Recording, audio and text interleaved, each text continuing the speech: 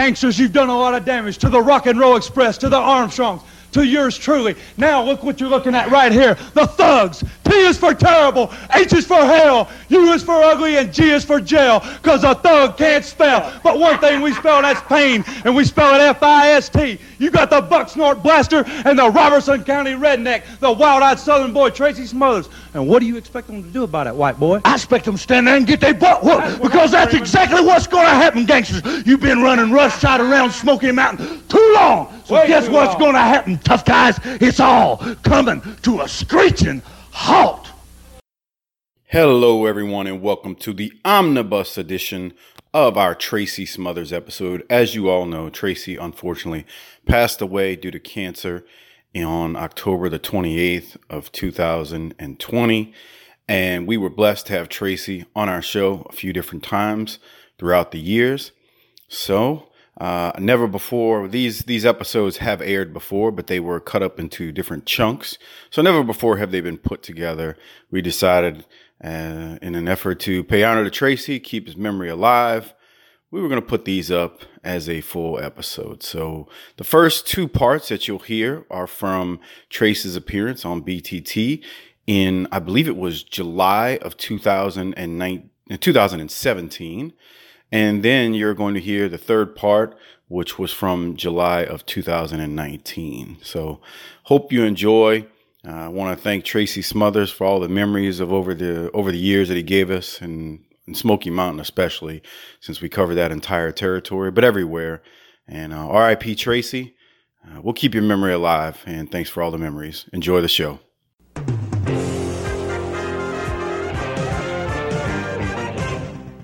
All right, everybody, I'm sitting here with returning guest, Bobby Blaze, but we brought on a friend of Bobby's, Tracy Smothers, man. Tracy, thank you for taking some time and coming on Booking the Territory tonight. I appreciate it.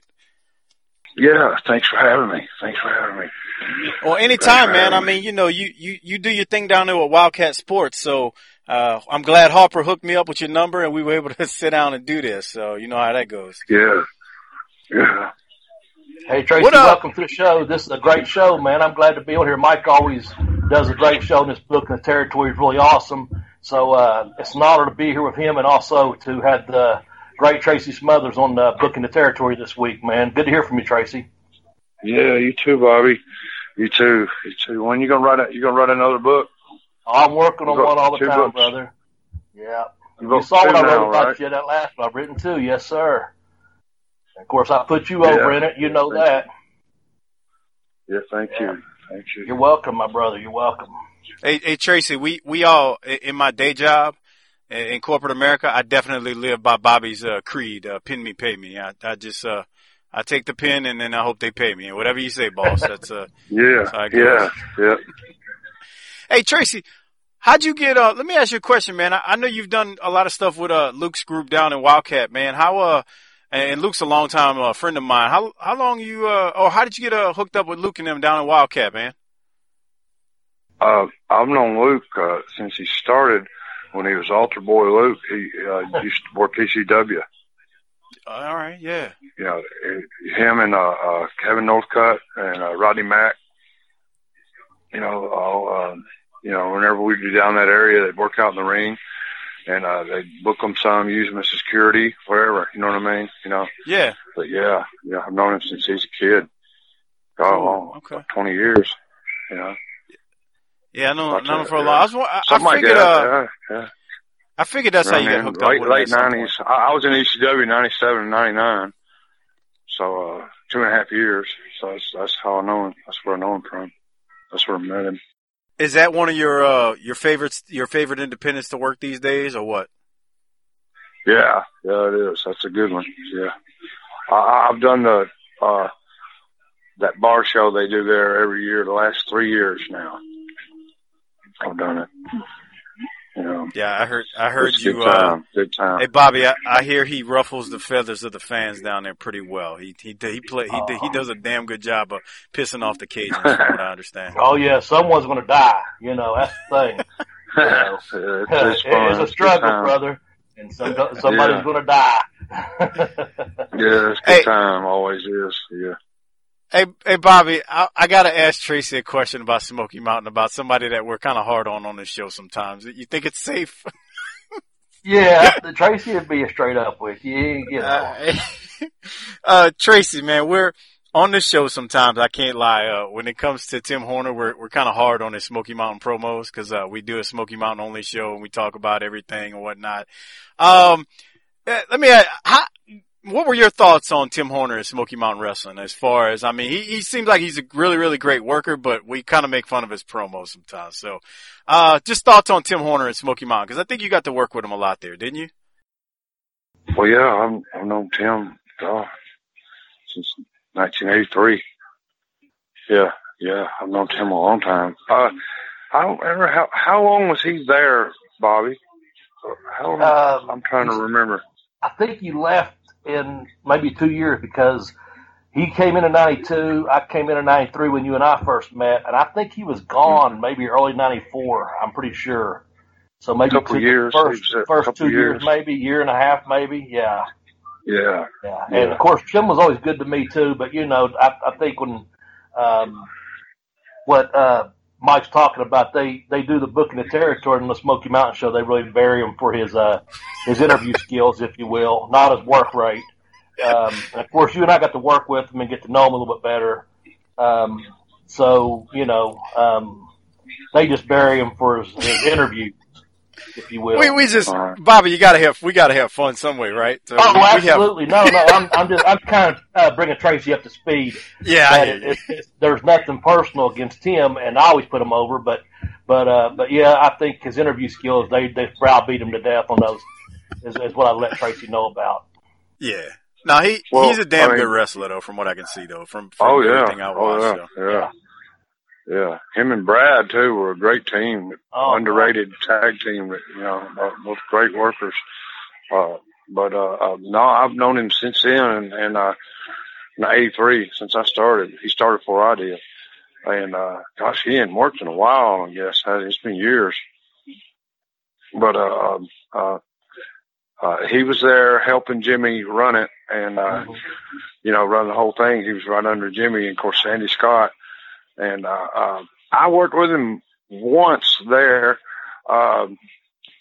We did a thing, and all we did was it was for Morristown, his hometown, and a title match, you know, Smoky Mountain title match, and you know, it was like a babyface match, kind of rough babyface match, you know, not really an issue. We did some interviews, did us little TVs for it. We didn't go around the loop with it. I wish we would have, but we had a hell of a match. Went real good, and people were really with Tim because his hometown, Morristown, you know. Yeah. And he wasn't, his interview, you remember Mike Rotundo? Yeah, how Mike Rotundo was such a great worker, but as a babyface, his interviews wasn't that good because he's a real serious guy. Tim's same way, a great wrestler. I always thought if Tim would have been a heel, he could have done a better interview because he could be himself. You know what I mean? You know, I think you might be right on that because I've done a loop with him one time. We worked like 3 or 4 nights in a row, just a little baby face, a little bit rough, you know, but no promos and didn't take it around a loop or anything. We done a weekend 3 or 4 nights in a row. But yeah, that's probably a pretty good comparison, man. But you know, Tracy is like a lot of guys, man. It's like, you remember, it's just like Brad, how funny Brad was outside the ring, or even Brian Lee. Brian Lee, you know, he was such a character outside the ring, but once that camera went on, there was, Brad was, one of the greatest workers ever. You know, I loved Brad to death, and I'm sure you did too. But you know, once the cameras went on, they kind of lost that little bit of. Brian, I thought Brian did real good interviews when they did them with Sonny. Hold on. Yes, I was going to say when they put him with Tammy, they did, man. Yeah, he started coming into his own as a heel there. Hey guys, my girlfriend is calling me. Can I answer this? She don't know I'm doing this. I forgot to tell her. She'll call me 100 times if I don't get. She's got to go to work tonight. If I don't get up with her, you know what I mean. You know, can y'all call me? Give me like 2 minutes and call me right back. Yeah, sure. Can we do that? Can we do that? Text me, Tracy, and I'll call you back as soon as you're done. All right, that number. All right, I will. Yeah. Okay, let me do this. All right, cool. I know that. He's gonna give out the damn number on the air there, Mike. 555. I had to block it out, man. Text me. What was that about the 9-minute mark, man? Let me write that down. Tracy said, 9-minute mark, block out number. There we go. Edit it out. Ah, boy. Oh, shoot, man. You know, it's funny, man. We were talking about Horner again this week, man. We actually said, this was offline. We're still recording, Bobby. So, okay. Cause I'll just ring. Yeah. I'll ring him back. Right. I'll ring him back as soon as he texts me. But, man, we were talking about Tim Horner. I don't know if we said it on the show or not, but man, I'm actually going to miss when he leaves Smoky Mountain. Because no, you won't. Yes. Well, no. Here's why I say that. I'm just kidding. No, because I'm gonna miss it because it's actually a source of entertainment from a podcasting perspective. It might not be good for TV, but for what we do, it's good humor. I know. I got what you meant. I understand. I just trying to make you laugh there. Yeah.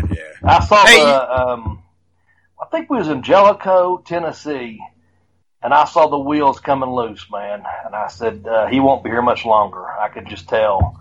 Oh, did you? When it was all unfolded? That I found out here recently, listening to Corny's podcast, and by the way, you done a great job on the 605 the other day, man. I was surprised, and I like that I don't know who is going to be the co-host the way Brian does that. So when you came on, I was like, yay for you, because I'm a fan of yours, and that's straight shoot, because you do such a good podcast here on the Booking the Territory. But anyway, there was a couple times in the locker room at TVs, and I just kept thinking, man, there's more to it than this. Something else is going on, because even I wrote positive stuff about Tim in my book.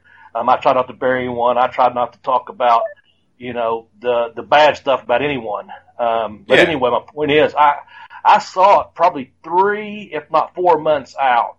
I saw the wheels kind of rolling off the wagon, if you will. There was a couple of TVs there, and they was just going in separate directions. And I think Tim was trying to get some people in his camp. And man, I'm a Jim Cornette guy, and I'm a Cornette guy. He gave me my break, and I thought what was said and where it was going, it was, the writing was on the wall, So, and I was just a fly on the wall. I just kind of stayed there, mind my own business, done my own thing, hung with the boys, done my matches, and fit in.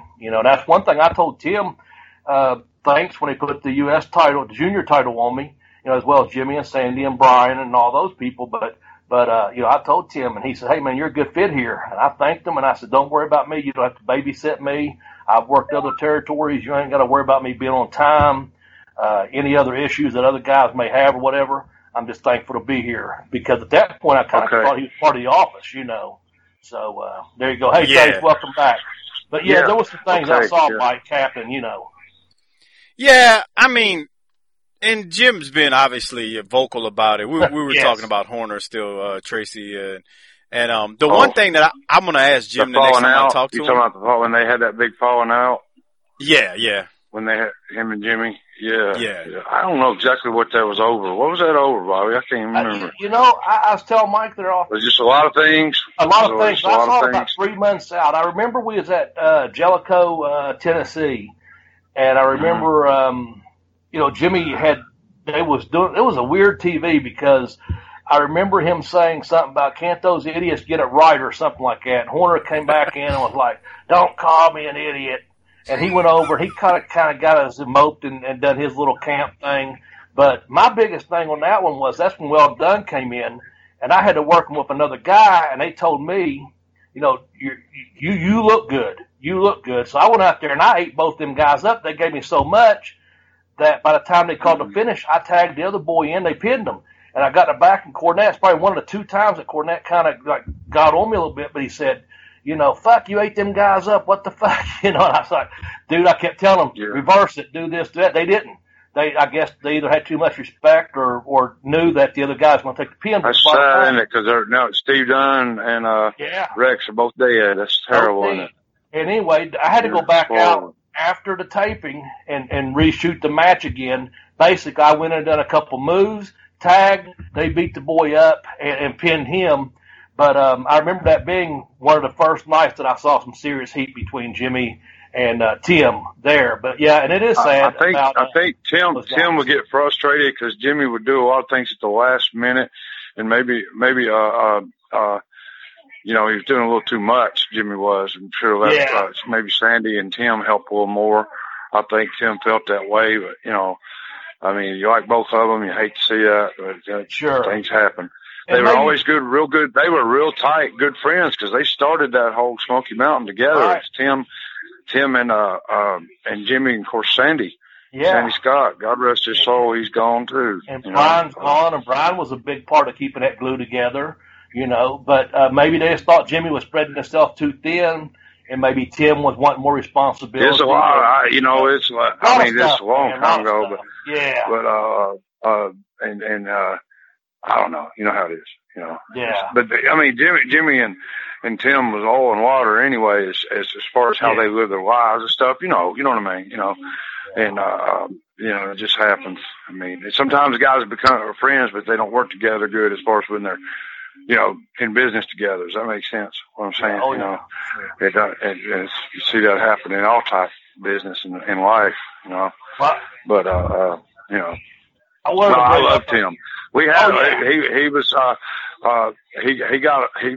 when he got that authority, he was a little different. Loved him to death, but he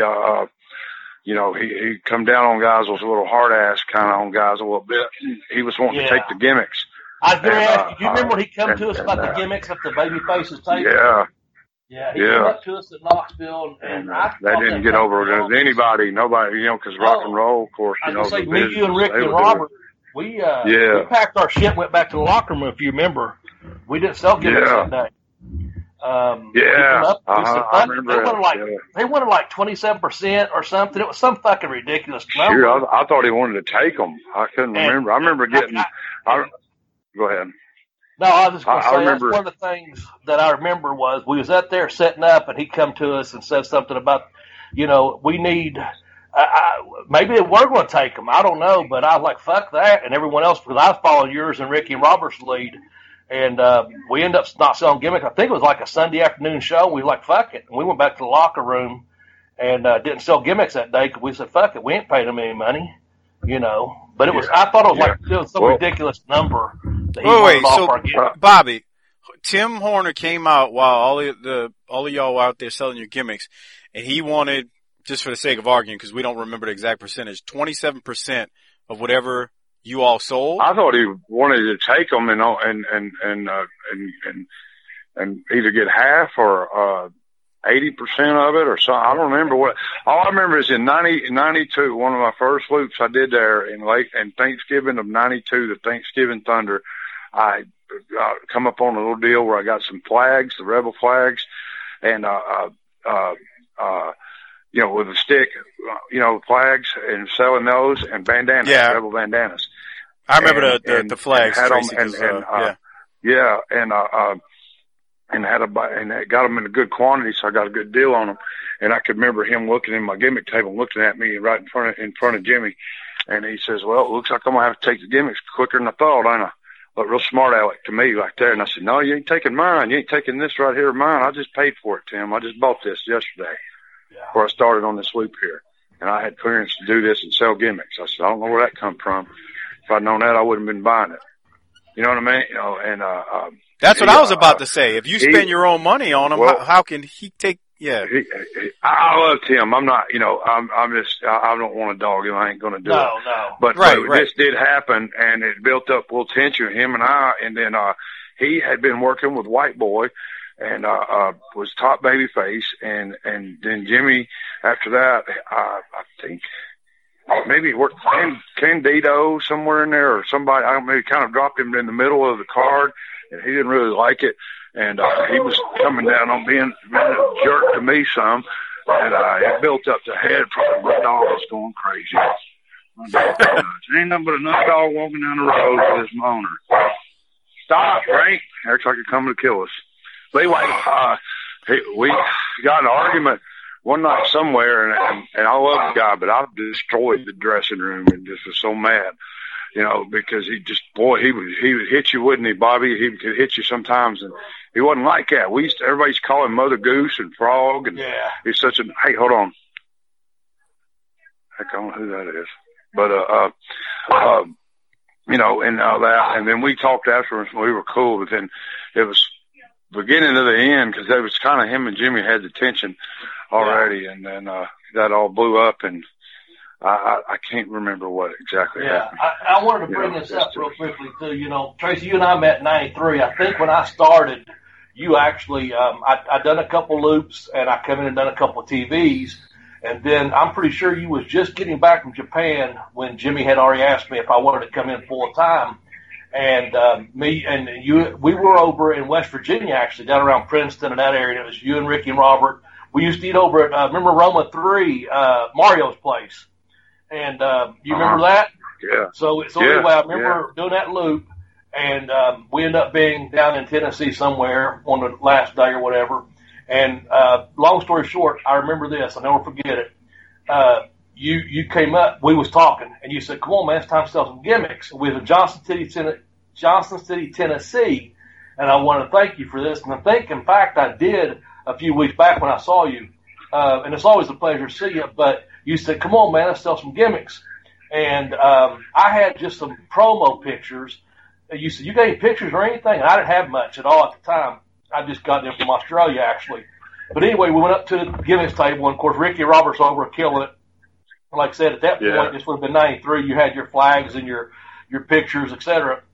And I remember having some promo pictures that I had taken, and I pulled those out, and you started me at the gimmick table. You said, just stand here by me. And I will say this for anyone listening, man, Tracy Smothers, from the day I met him until I just saw him a couple weeks back and talking to him now, has never changed. He is a straight up good dude, and I'm not saying to stay on his good side. That's just the way he is. But he said, come on, man. Well, and you're welcome, brother. I put you over my book. I told you that. But what happened was, no lie, it's funny how you remember little things, but I stood beside him, and I watched Ricky and Robert selling their gimmicks. I watched Tracy selling his, and I had some pictures that I hadn't got a mass quantity of yet. And I remember selling 7 pictures for $2 each, the little 4x6s, and I made that $14 extra. And I was like, damn, because when I was up in Canada and over in Australia, the office did sell the pictures for you, and they got the money. But I got to keep that. So I got to keep that.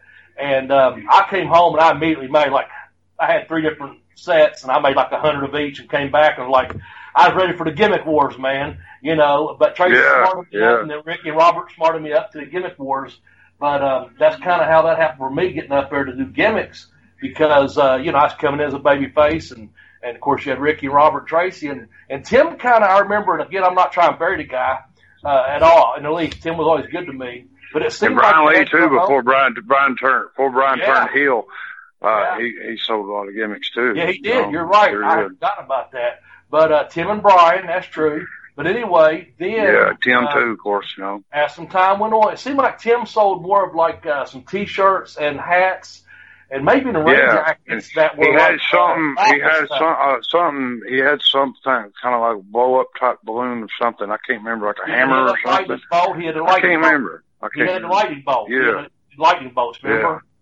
And, he didn't work. He didn't work after he left Smoky Mountain. He never worked much again that I can remember. Not very rarely. And, I worked with him on a Continental reunion show back 2002 or 3, and he had not worked in a long time then. Yeah. He was, I want to say he was a bondsman for a while. Yeah. And he, was security at a mall or something, and he had a shirt business, I believe. But he always did good for himself, financially, and saved his money and had a beautiful home on the lake, and a nice place, invested his money right and stuff, and was a smart guy. Allie, his wife, loved her to death. Their kids, their girls, and I don't know what he's doing now. I talked to him a couple of years ago, maybe. a year or two ago, and he was getting back working some, he said, and he was asking me advice.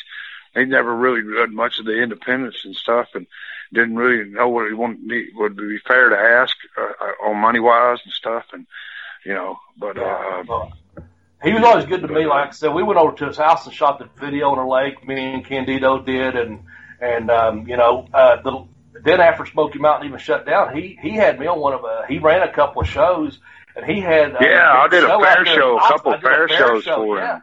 I did a couple of fair shows for him too. Paid me real good, treated me real good. Yeah. The only thing, like I said, the only thing I remember was like as far as from the time you introduced me to the gimmicks to sell them and stuff, was that one time in Knoxville, man.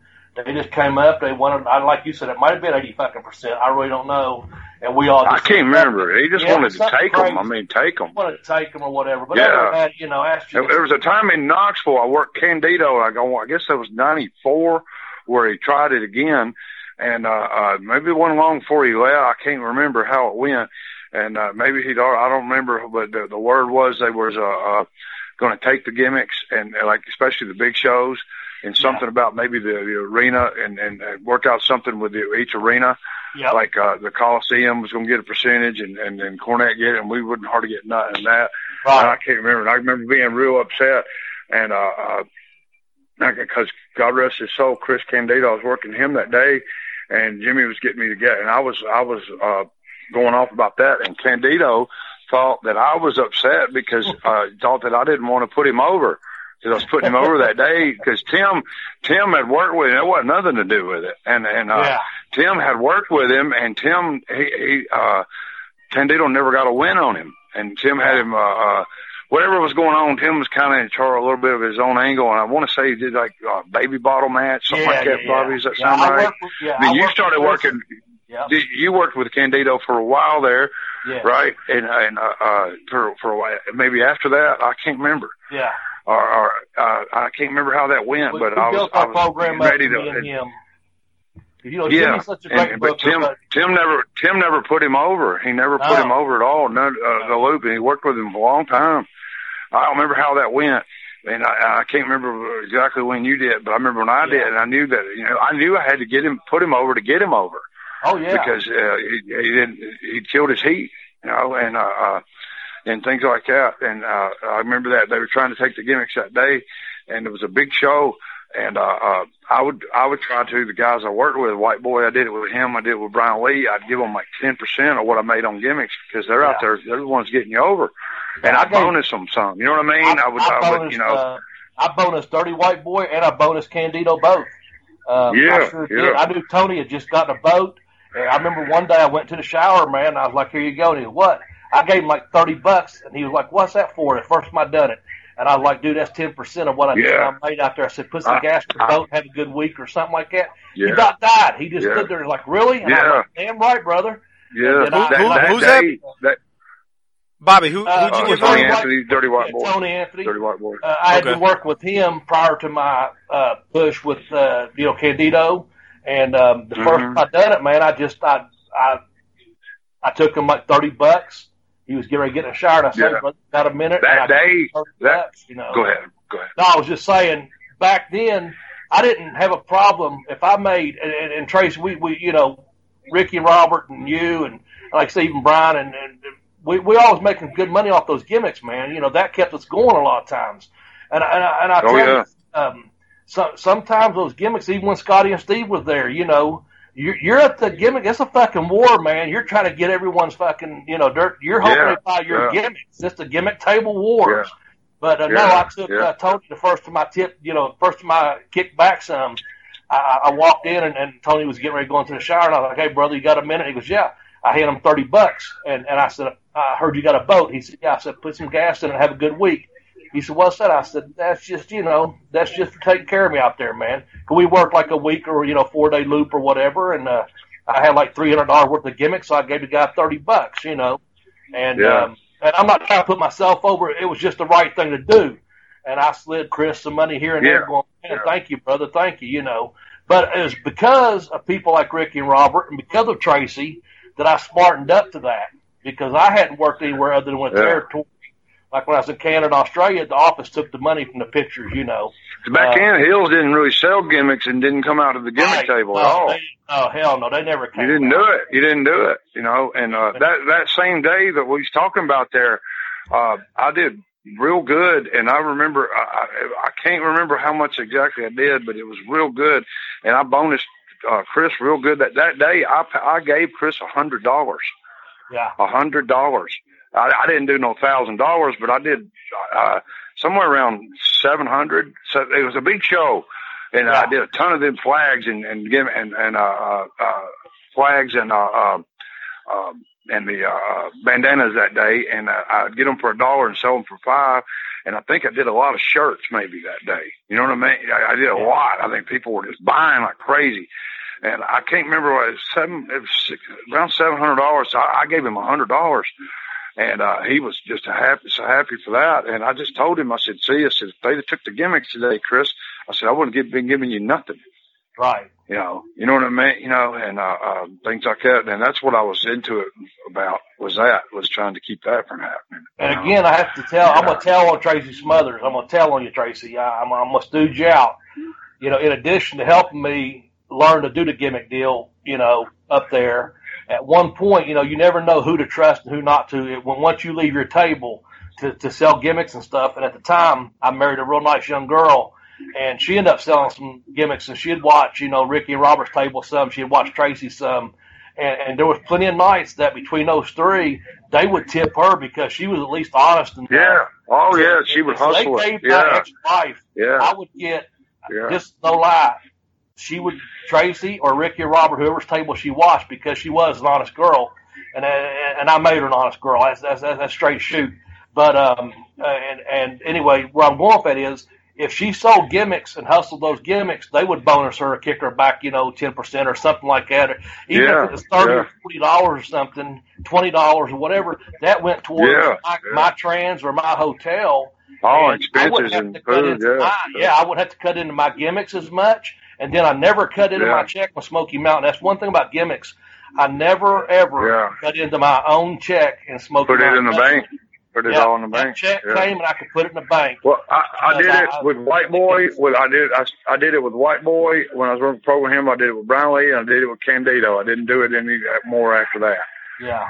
I didn't do it with anybody else. I did a White Boy and Candido. It kind of faded out there. You know, it kind of faded out, you know. Yeah. But I do remember you taking care of my ex-wife at the time, who was my girl. You know, you always gave her a little bonus if she took care of you and hustled, you know, done her deal. And that's pretty cool, man. You know, and Ricky Robert done the same thing, but she thought a lot of you guys, you know. And it's one of those things, man. That's just the kind of guy you are. Hey, Tracy, I'm gonna ask you a question. You talking about selling those gimmicks, the Confederate flag gimmicks?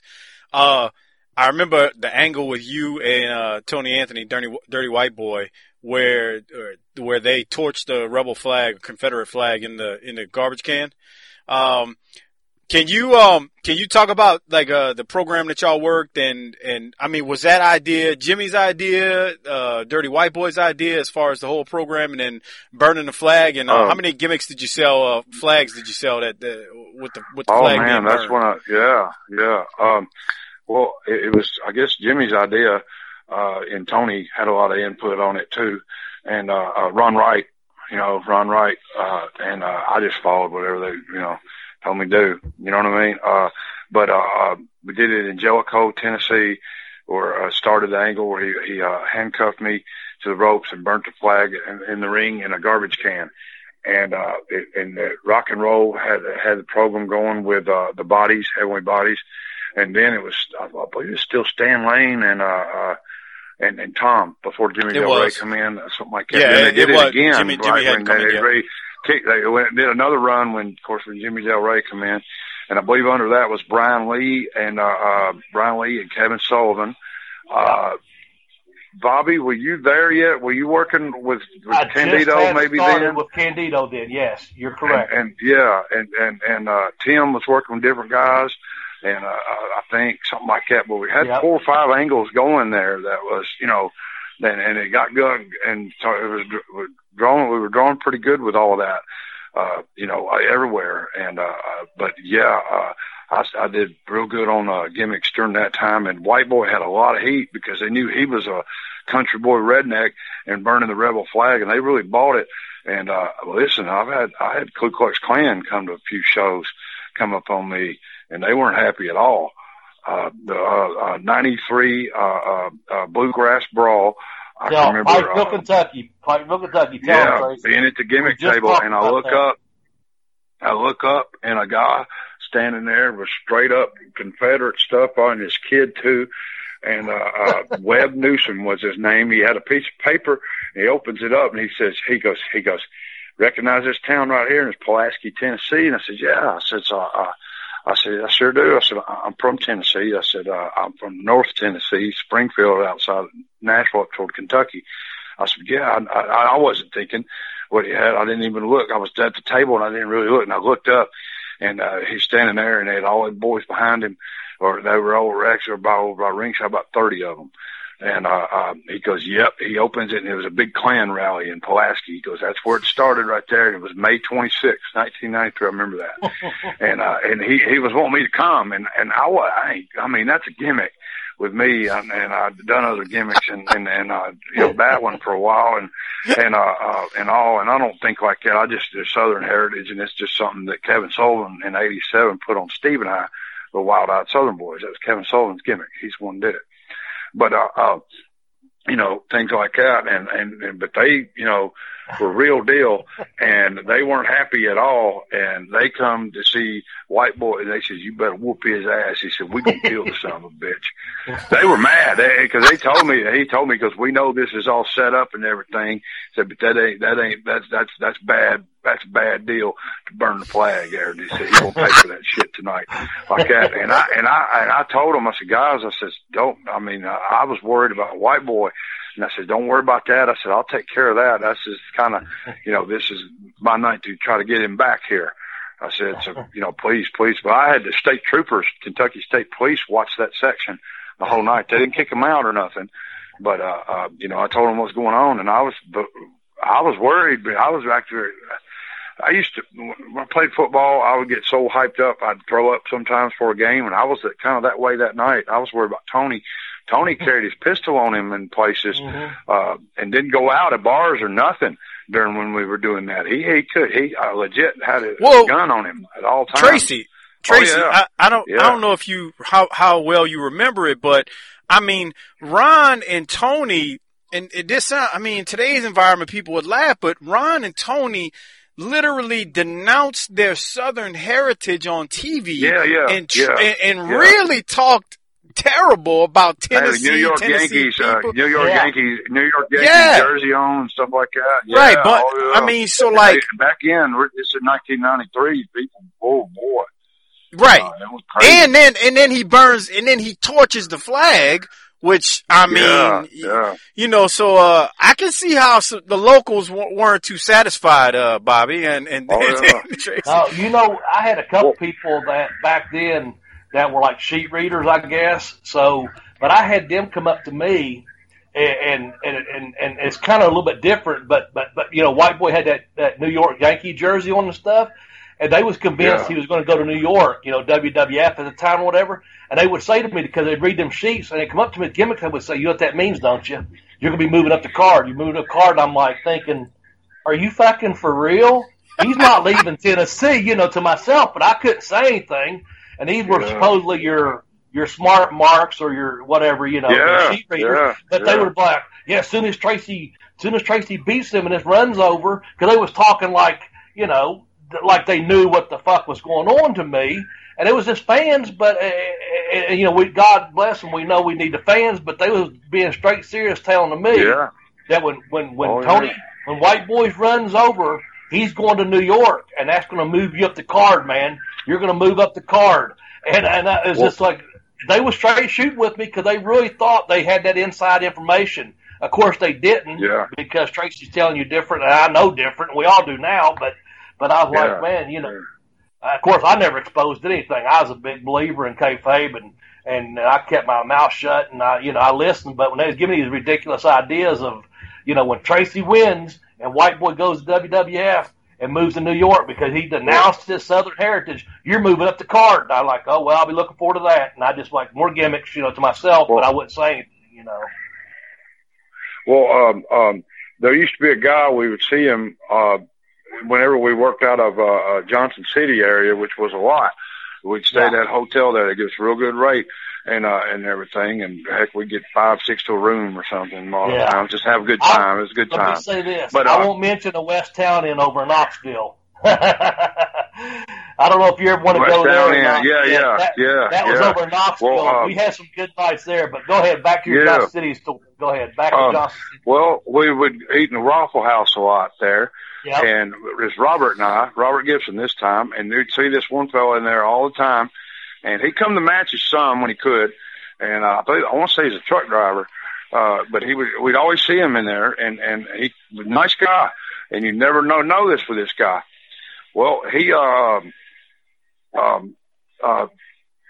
were about to leave, or we were sitting there eating, or he was about to leave, and he just talked to us like he always did, real cool guy.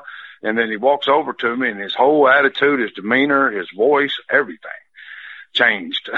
And he looks and he goes, hey, bud. He taps me on the shoulder there and shook my hand in a different kind of handshake like they do.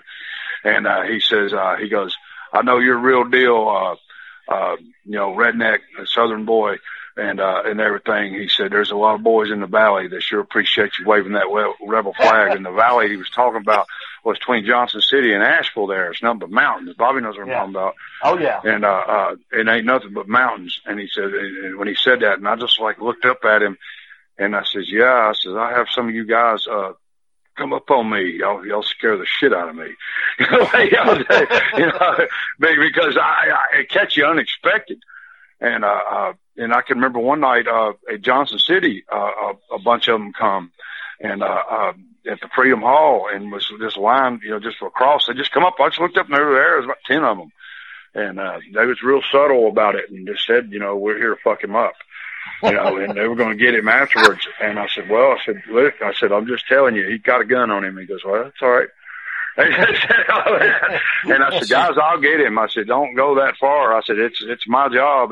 That's what I'm here for to do. And they said, well, we know this plan set up dudes, but you better get him or we will. He said, we'll give him a pass because he's but they were serious, man. I'm not kidding you either. I'm not joking. They pulled me aside, and it wasn't no big scene or nothing. They don't work like that. No. So Tracy, they were serious. Let me ask this, because man, we are enamored with Ron Wright on our show, man. We talk a lot about Ron Wright and really appreciate him. Right. During all this time when, basically the Klan is making death threats at these various events and whatnot, are you going back to Ron? I mean, obviously you're telling Dirty White Boy, obviously you're telling Tony, but are you going back to Ron Wright too and saying, hey man, look, this is what they're saying? And if you are telling Ron that, what was Ron saying? I know, what was Ron saying in response to all this stuff? Ron carried a gun and a knife on him at all times anyway. He did anyway. He didn't let nobody know. He just made the monthly towns. He didn't do a lot of the spot shows. He'd do some of them. Yeah, Ron would, but he used to Johnson City, Barberville, and Morristown. Sometimes Morristown. Yeah. He done like 4 or 5 some towns. Spot shows if they were close to Knoxville, if they were close to Knoxville, or something like that. If we done something, But mostly, You can tell he only did the local shows because on the promos, all of the local promos, for the most part, as much as I can remember, Ron is never on. They weren't really they were mad at him, but they knew Ron was an ornery son of a bitch anyway, and he was. He was real deal. They bought him. I mean, they more White Boy's the one that actually burned it. That's what the problem was. He's the one. Ron didn't burn it. Ron was, of course, there with him. But, they weren't as bad. They were, Ron had heat anyway. Yeah. But Ron would have lawsuits, several. He told me, he said, I'd have 2, 3 lawsuits a year. He said, guys try to stab me. He told me stories about it. Full guns on him, everything. It wasn't a big deal, Ron. Hey, so It wasn't me, Tracy, but it wasn't no big deal with Ron. He wasn't worried about it. Tony was Every serious time- about it too. He carried a gun on him, at all times. That ain't a lie either. He did. So when Ron is at ringside in his wheelchair, I've heard stories that sometimes, like I've heard one time in particular, he had his gun on him. But are you telling me more often times than not, Ron had a knife and gun on him at ringside, or no? Yeah. Just Yeah, everywhere he went. Not just wrestling, everywhere he went. he was always carrying. Oh. Yes. Yes. To the day he died. Oh yeah. He'd shoot you, cut you in a minute. He ain't gonna fight you. Bobby, He can could, you but I mean, imagine? he ain't gonna fight. He'd just shoot you. He didn't care, man. He wasn't scared of nothing. His Bobby, can you- brother Don Wright was a hell of a worker. Ron was more the brawler, and they drew a lot of money as heels. And he was great too. Don Wright, boy, oh yeah. Yeah. He didn't mess around. I'd heard the stories that he carried it sometimes or once or twice at ringside. I didn't realize that he more times than not only had his knife but had his gun on him in the wheelchair at ringside. Yeah, he had a 38, but he had a little 22 pistol. That's what he usually, he didn't want to be noticeable, but he had a gun and knife, and he had, he had switchblade. He was good with it. You didn't ever see it. I mean, nobody messed with him. I'll tell you that. They didn't come after him. I didn't see none of them clan boys messing with him. I'm telling you, I ain't no lie either. They knew not to fuck with him because they're going to kill him. That's just the way it is. It's the way he is. I mean, that's no lie. It was no gimmick. Ron Wright was no gimmick. That was Ron Wright all the time. Oh yeah.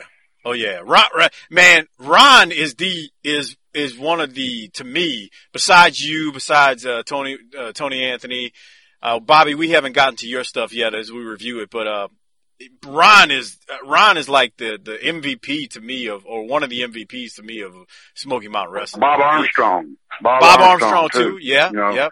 Oh yeah. Absolutely. Of course, Rock and Roll Express, Oh yeah. And Bobby and Brian Lee, a lot of guys, did a lot there. Guys that come in and out too. He brought in Terry Funk a lot, Dory Funk, brought in Bob Orton Jr. a lot. Dick Murdoch. Dick Murdoch, sure did, boy. And drew money with Buddy him. Landau. Bob used to have classic matches with Bob Orton Jr. and Dick Murdoch. Oh my gosh. And Terry Funk, of course, matter of fact, one of the shows, they brought in Road Warrior Hawk, and it was Bob, Hawk, myself, 6-man against Dory, Terry Funk, and Bruiser Bedlam. Remember him, Bobby? Yes, sure. Bruiser Bedlam. He's dead now, Yeah. A lot of guys. It's sad too. But, he brought them big show, 6-man tag at Coliseum. And I believe somewhere in there too, Bob Orton Jr. and, Dick Slater worked Ronnie Garvin and Mongolian Stomper. Mongolian Stomper was another one. He'd bring in Mongolian Stomper and Ronnie Garvin. Ronnie Garvin was another guy that'd come in and out some. Sure did. What a tag match they had that night. And Stomper and Ronnie had been, always wrestled each other and did big business there in the old Knoxville territory. So them to tag up and against Bob Orton and and Dick Slater. It's classic stuff.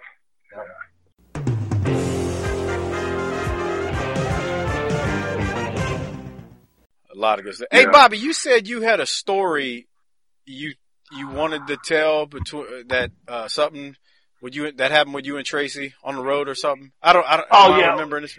Well, I just mentioned the West Town Inn. I said there's probably a lot of stuff that we don't want to talk about that happened at the West Town Inn after the matches.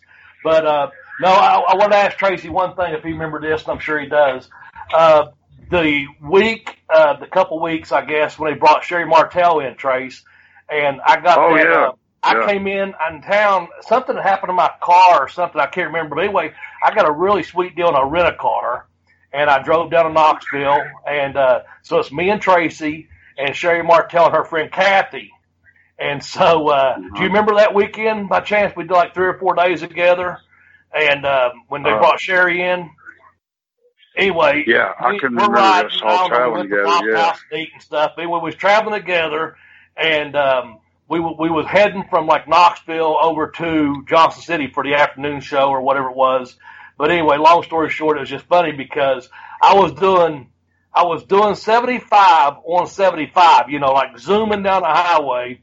And you was like, Bobby, you're like the worst fucking driver in the territory. Speed up, speed up. And Sherry was behind me, and you two just started giving me shit about my terrible driving. I remember I had this really nice rent-a-car. It was enough, you know, nice little power and this and that. And we was just traveling together, you know, just trying to get from one town to the next. But you all just kept giving me shit in a good way. Like, you're the worst driver. You're the worst driver, you know. And I'm like looking up, and I look down at the speedometer, and literally I'm being passed by another car. I'm doing 75. And Sherry Martell looks over and goes, "You're fucking being passed by little blue-haired ladies. Speed up." I do remember that. I remember that. Yeah, when she it was said that. like Jellicoe. I remember that. It rings a bell. I don't know. It was just But you know what, Bobby? During that time there, when Sherry was there, and before that, I for 2 months, I had worked with Brian for a while there. But we was in Welch, West Virginia, and doing the old 10 punch, climb the ropes, and I come off of. Climbing the ropes and did that, and I went down on his ankle, rolled my ankle. I broke my ankle, and I told everybody it's strained. It broke. It cracked. It snapped. And it was coming through swelling, and I had 2 braces on it, and I was rehabbing it on my own, doing isometrics with everything. And my old trainer in football, Mr. G, Carson Newman, taught me how to rehab injuries. And because I knew I had a run there with Brian, and Sherry was in like 2 weeks, something like that. 2 weeks. And then I had a Japan tour for Baba, and it was good money for me, the gimmicks and everything for Jimmy there. And then I had the 3-week tour for Baba. It was that, and Inoki was the biggest, you know, New Japan, All Japan, the biggest offices in Japan. And I didn't want to miss it. So I didn't tell nobody my ankle was broke. I just told them it was sprained, but it was, I wore 2 braces. I looked like I had elephantitis. But Sherry Martell was such a great valet and got me through it. She was just so good at getting the people and everything focused on what you're doing. And she wore the red dress and everything, did the rebel, you know, and all that. And the greatest ballet. That week. Yeah. The greatest ballet. Ricky Morton traveled with us too, I believe, but on a couple of them. But the greatest ballet ever, heel or babyface, whatever you wanted, was Sherry Martell. I always tell girls that are ballets or girl wrestlers to watch her. Watch her. She was out of this world, boy. I'll never forget that. She got me through it. And you know, cause I mean, it was, and my adrenaline but a sprain is really actually, it's more painful than a break. Yes. You know, and done both. But yeah, that's what people don't realize about our business. We'll work hurt with injuries that, football players are out a whole season or don't play another play or, you know, in the game at least, and maybe out half a year or 6 weeks, whatever, you know, but, very few days off in our business when you're out there. Yeah. And back in, you didn't work, you didn't get paid. It wasn't on a weekly guarantee. It was on a nightly guarantee. But remember or not, I remember one of your other injuries. I know for sure you had a concussion. Is you and Candido were in back in West Virginia. I had 7 concussions. I had 7 full-blown concussions in 3 years. Well, I remember 3.5 years there. I had 7 full-blown concussions. But I don't know if you remember this one in particular. I know Robert Gibson and I were standing there watching your match with Candido, and it was a ladder match in Beckley, West Virginia. And you went to jump on him in a corner, and he moved, and you hit the ladder. Yeah. And the ladder flipped completely over, and you went from about 15 feet up straight down onto your head. And Chris, I think, was planning maybe to do a dive or something, so he hit the ropes, and he stops. And me and Robert looked at each other like, hey, he's fucked up. He's fucked up. And you was like, you stood up, but you did not have a fucking clue where you were at. The ladder was still teetering. You had tipped the top of it and went over and basically swan dived out into the ring, onto the concrete floor. It was in the corner. Yes. The ladder was in the corner, and I'm doing the spot where I go to shoot Chris into the ladder. He reverses it, and I take the ladder in the corner. Well, I kind of like, when I did it, I went up like almost like a sting splash, and I went too high, and the ladder catapulted me out of the ring, and I just bam, and I'm gonna tell you something. I think I died right there for a little bit because this isn't allowed on my kids, on my boys. On my kids, I was knocked out But Gerbil, Brian Hildebrand, God rest his soul, Mark Curtis, it was his referee name, and Candido, who both are passed away now. Brian in 99, Candido 05, right? Well, I can remember them going, "Hey, Trace, you all right? You all right?" And I'm like, I could hear them, but I couldn't say nothing, and I just thought, well, yeah, I'm okay. I didn't feel nothing. I was numb, and I was knocked out, but I could hear them. And then, I couldn't see them. It was real dark. And I sit there and I thought, well, heck, why can't I can't talk to them? They don't know I'm there. And I just remember thinking, like, I thought my son Kyle, it was in 94. So he was 4 years old. Yeah. And I just thought, and I just had a voice come to me, like, live or die. More or less, I said, I want to live, my son, and I'm thinking to myself, and then I came to, but I didn't remember nothing after that till about 3 hours later. We were eating at Claudio's restaurant. Yeah, Claudio. I said Mario. I said Claudio. Yeah. Claudio. Yeah. When Robert and I was standing at the table watching the match, or kind of behind the curtain there, knocked me out. When you went down, we both knew you was hurt, and we started sliding down the curtain down around that way. By the time my lower back on my right side, it goes out from time to time. It gets crooked on me here and there some, or I just have problems with it, and it's from that. I hit back of my head, and I hit on my lower back. We thought you were dead. It hadn't been all. I did too. I think I was for a little bit, but I just sat there and thought. I thought, well, this is it. I'm dead. This is what it's like. I can hear them, but they can't. I can't respond. And people that's listening. And I finished the match. I don't remember none of it, and I didn't remember nothing until hours later. We were eating at Claudio's. And there's 3 stages to a concussion. There's your bell rung, which isn't good. A mild concussion and a full-blown concussion when you're throwing up stuff. And I had 7 full-blown in 3.5 years for Jimmy. The next day, we had TV, Bobby. I mean, we'd always do, remember the 3 tapes, right? Yes. Well, he had me working 4 times in another ladder match. And, he already had his TV, out. And I worked a dark match with a 16-year-old kid, and his brother was about 19 then with Jeff Hardy. Yeah. Remember Jeff Hardy? Yeah. The Hardys used to come to TV. And I remember, I said, Jimmy, you heard what happened to me last night, right? He wasn't at the show. He goes, yeah. And I said, look, I'll do whatever you want. I said, but I don't know my name hardly here. I said, why have I got to do a dark match? And he goes, oh my God. He goes, you've got to work with this kid. He's fucking great. And he said he trained himself in his backyard, him and his brother, Matt. And I knew I'd not seen him work, but I'd seen Matt, mm-hmm. and in that. And I said, are you serious? He said, yeah. And I remember getting out there with him. He said, and I went over to him, and that little grin, and Jeff looked up in there, and I says, Jeff, I introduced myself, and I says, what can you do in the ring? He goes, whatever you want me to do, sir. And I looked, and I said, okay. I said, I'm a little rock, but I'll just call it out there, okay? And he was, God, a natural. And then I worked 3 other times and did another ladder match. It was a debut, I want to say, remember when Chris Jericho and Lance Storm come in? Yeah. The Thrill Seekers. Yeah. Were on that show. And we had to follow them. I remember that, me and Candido. And I just thought, I was sitting there praying. I thought, how in God's name am I going to get through this? I'd worked Jimmy Del Rey, one of the tapings, worked Candido, one of the tapings. I can't remember who I worked on the other one.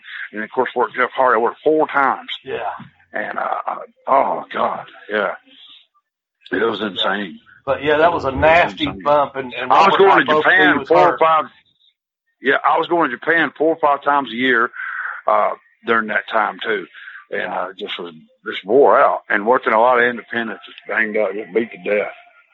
And that's what a lot of people don't understand, too, with Smoky Mountain, was Jimmy, and I wrote this in my first book, but as long as you cleared your schedule with Jimmy, you could still work independents. Around what he had, what Jimmy had, but he was running. Jimmy was running, 12, 15 times a month. Yes. So you might get 12 to 15 with Jimmy, but we might be doing another 5 or 6 shows. You get independence off of that. Yes. Good. We was on that TV so strong. So we would get the only one he wouldn't let you 22 days a month, and making money off our gimmicks. And as long as it didn't conflict with your Smoky Mountain schedule, we were doing independence like crazy off that TV, man. Yeah, everybody was. But the only one we couldn't work for was Terry Landale. Yeah, exactly. I never have to this day. No, never worked for I Dave. have. I've worked for him after that. After Smoky Mountain was done, I have, but not anymore. Fuck him. Yeah. You know, but Hey, let me. he's a prick, man. He's no good I got guy. a question. I got a question for both of y'all about a group that was in Smoky Mountain. Tracy, you talked about the feud with Ron Wright and Dirty White Boy with the Rebel Flag, but I want to know what it was like when New Jack came in. And I knew you was going to ask.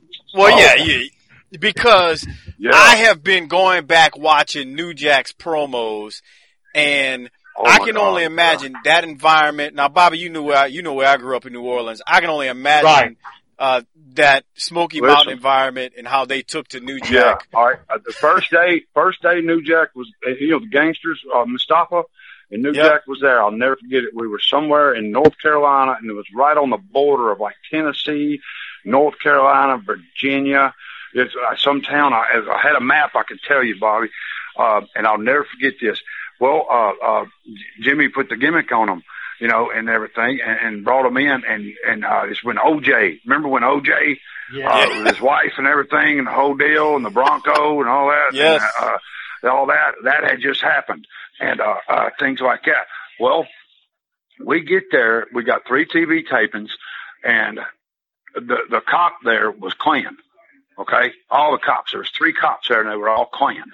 And they heard that, we had Killer Kyle. Remember Killer Kyle, Bobby? Great guy, yeah. Killer Kyle. Great guy. Yeah, hell of a guy, hell of a worker, hell of a worker too, he was. Yes, he Big was. man, could move, he had it all.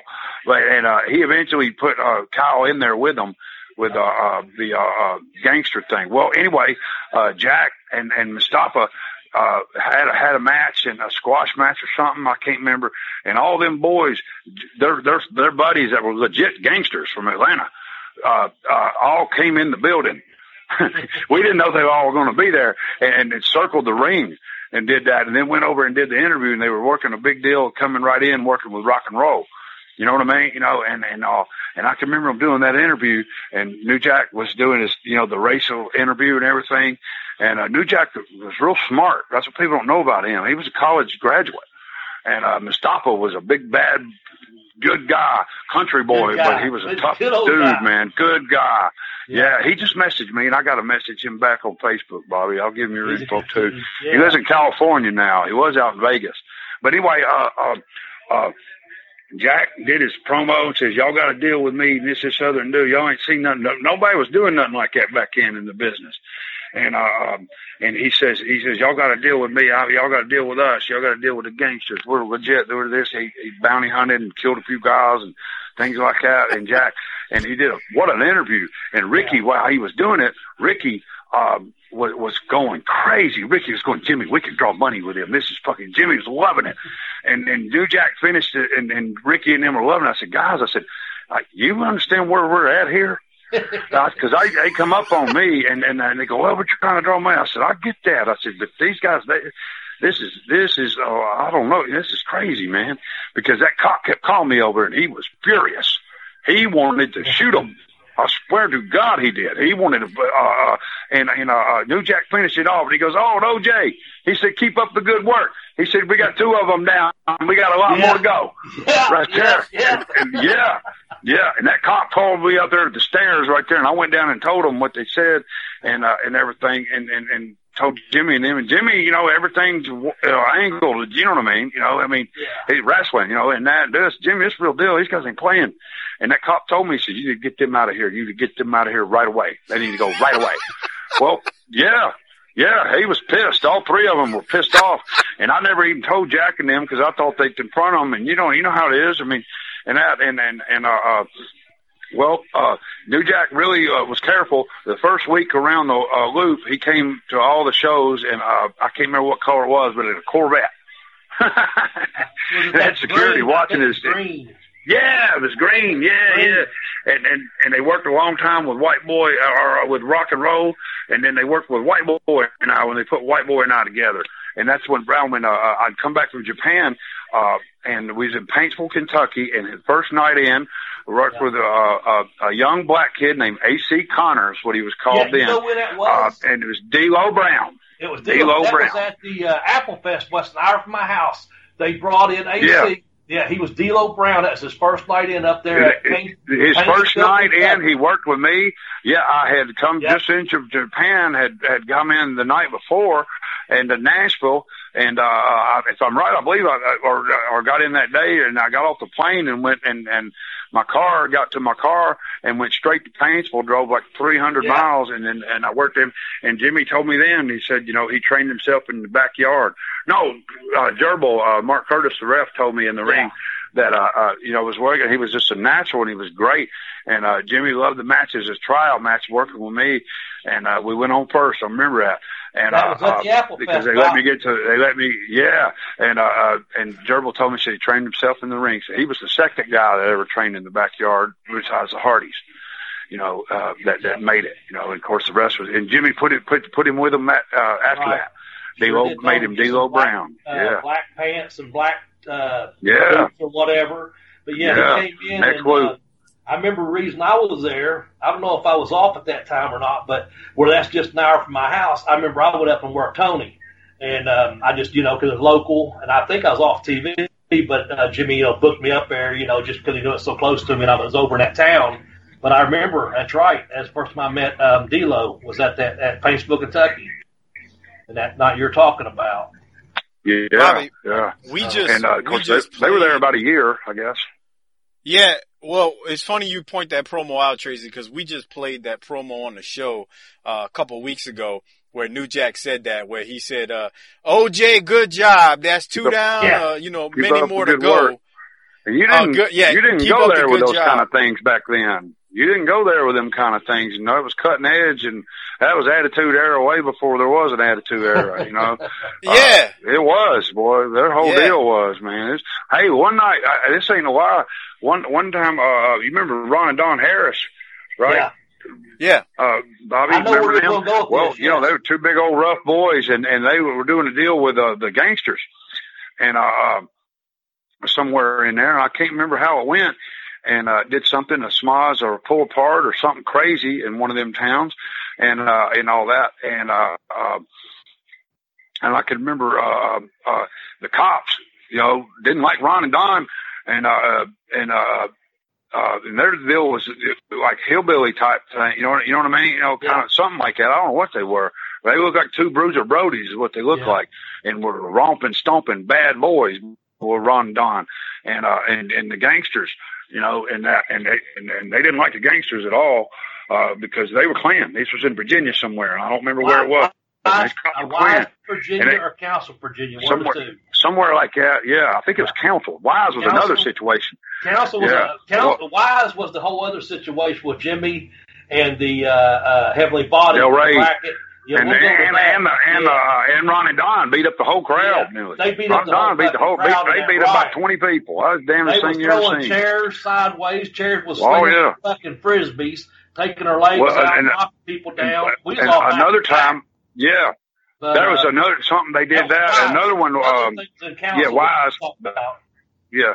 Another one that we did was when we were getting ready to do and bring Undertaker in, when it was Bob, myself, and Undertaker against the gangsters. And one of the last Bluegrass Brawl, I believe, in '95 we did. Yes, it was. Yeah. Well, right then, I remember the one Ron and Don told me, he said, Ron used to be a cop. He said, you need to call back up then. He said, fuck y'all. He said, I'm not putting you on. You can go to hell. He told them that. He's ready to fight them cops. Ron and Don were. And New Jack and them were ready. He said, well, anyway, Jimmy, myself, they did a thing with Balls Mahoney. He was Boo Bradley then, and they left Boo Riley in and beat Boo up, and everything, left and laying every tape. They were, getting heat on their baby faces. And then the second one, I can't remember who he did something with.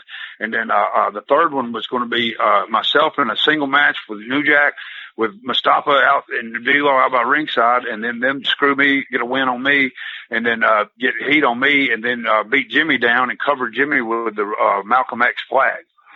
And that was we were getting ready to do that segment there, the last segment, and that was the lead in to bring Undertaker in. You know what I mean? Because Undertaker come in for Pikeville, and he came in for Johnson City and Knoxville, maybe. Yep, or maybe it was just. those three. And no, it might have been those two. But anyway, we had a huge weekend. You're right. It was those two. It was Pikeville and John City.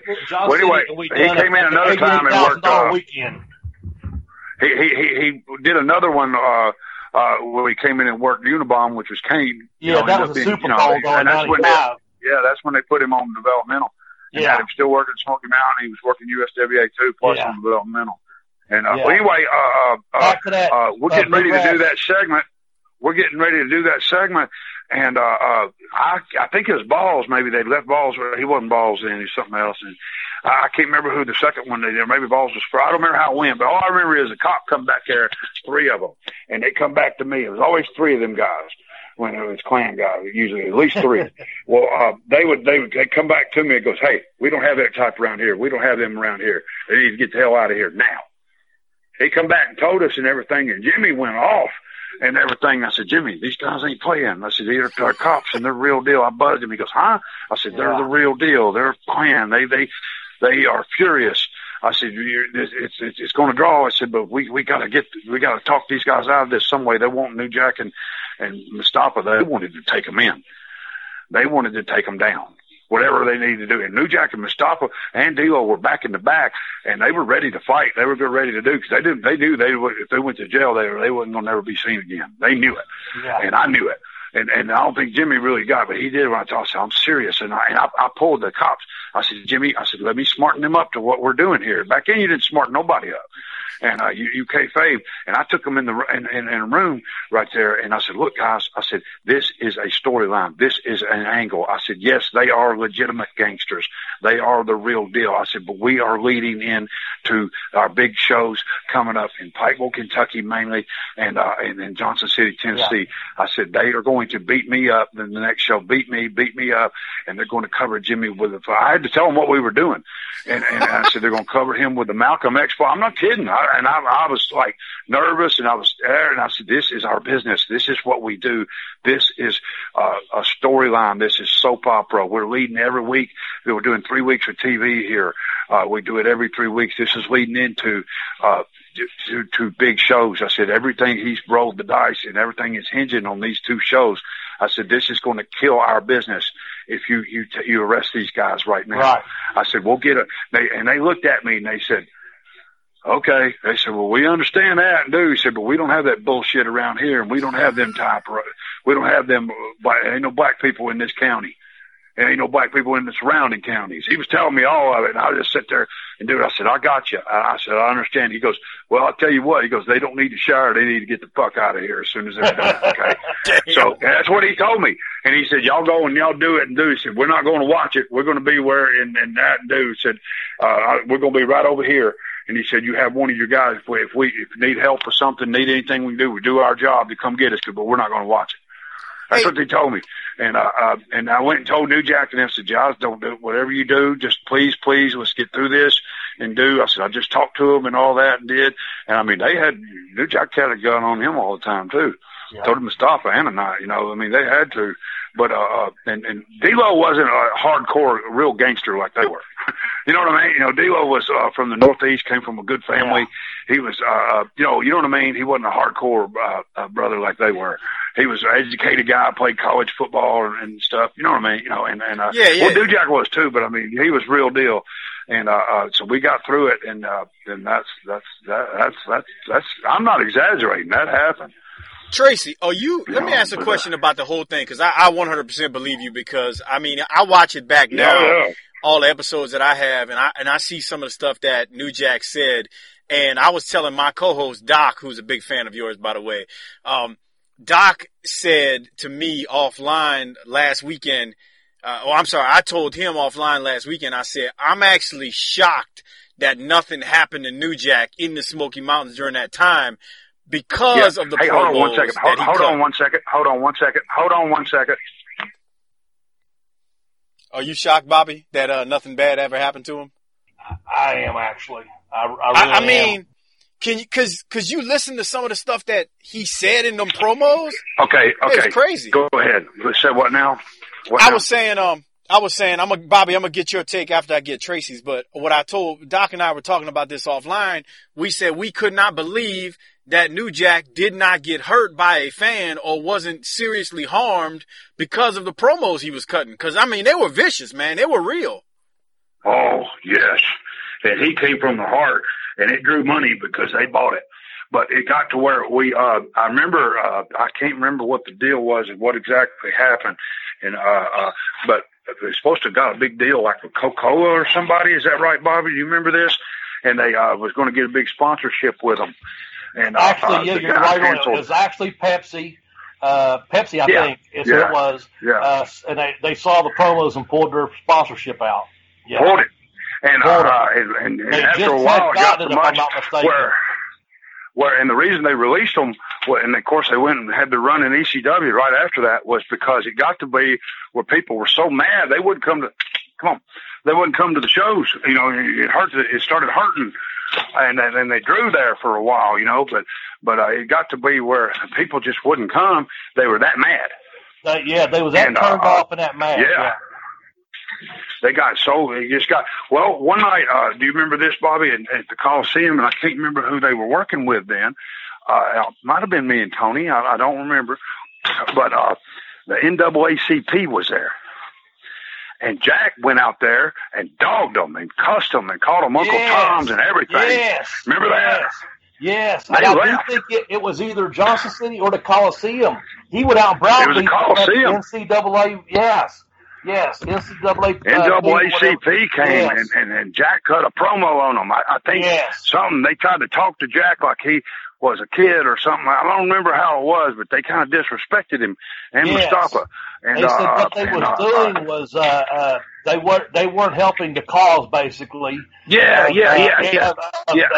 To keep educating African Americans or blacks, etc. And what they were doing was actually setting them back in time. And New Jack just cut a promo on him, man. Yeah. And that was at the Coliseum. He just buried him. Yes. Yes, I do remember that. I sure did. He sure did. And they left. And it was a big deal, you know, and it made the news and everything, you know. I mean, back then there wasn't no social media, you know, there wasn't cell phone, there wasn't any of that, you know, there wasn't the internet much at all. No, it's getting going a little, but word of mouth and all, but they made all the local newspaper, made the news in Knoxville, everything. Yeah. Are you shocked, Tracy, that nothing happened to, like, when I mean nothing, are you shocked that they didn't get harmed? Because I'm still amazed that New Jack and Mustafa made it out of Smoky Mountain Wrestling without a fan getting a hold of them. Because I watched the promos. They loved it. They loved it. They loved every minute of it. They were never afraid. They were never scared. And in the ring, they do whatever you wanted to do. And they get a little, ever so often, Jack, he took that thing serious. And I used to tell him, I go, this is a gimmick. And he didn't like that rebel flag thing at all. And Mustafa, not so much either, but Jack didn't. Sometimes he'd get a little crazy in the ring with me and like almost have a flashback or something. And I'd tell him, I go, Jack, this is Tracy here. This is Tracy. Because he would listen to everything in the ring. He'd listen, whatever he wanted to do, he would do it. And he'd come up with crazy stuff he wanted to do, you know, and stuff. And you try to put it in the right place and all that. And their attitude, they had a great attitude, everything. But he'd get a little crazy sometimes. I remember Mustafa throwing a punch at me, not to hit me, but one night. And then I looked up and I said, Mustafa, this is Tracy. Okay? This is Tracy. I love you guys, man. We're trying to draw money. You know, I didn't get mad. I never did. But there was one time when Jack did a thing and spit on me. And I clotheslined him and knocked him goofy one night, you know, and we didn't have no words about it. But he got so upset because I retaliated back, and he freaked out.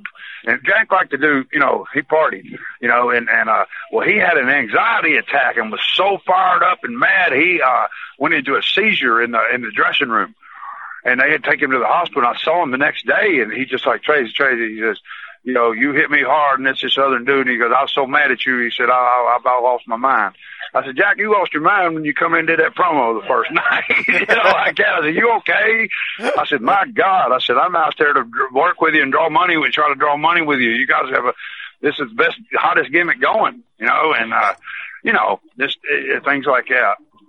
Yeah, but, it's funny that that first promo, you mentioned the thing he said about OJ in the first promo, but he also said, I don't know if you remember this, Bobby. He said, where I'm from, the way we take care of people is we douse them with gasoline and set them on fire.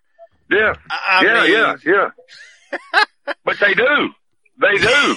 He wasn't on bull BS. He's from Atlanta. He was from, yeah. He played football in college at I can't remember. It's an all-black school, and we played them. And I played at Carson Newman. I can't remember the dang name of them, and I'll think of it when I get not Morris Brown, something like that. I can't, But anyway, there's more. He did more. Oh, this is an ECW. This is after there. Jack had a warrant. He got in some trouble in a few places there and couldn't come to some of the towns.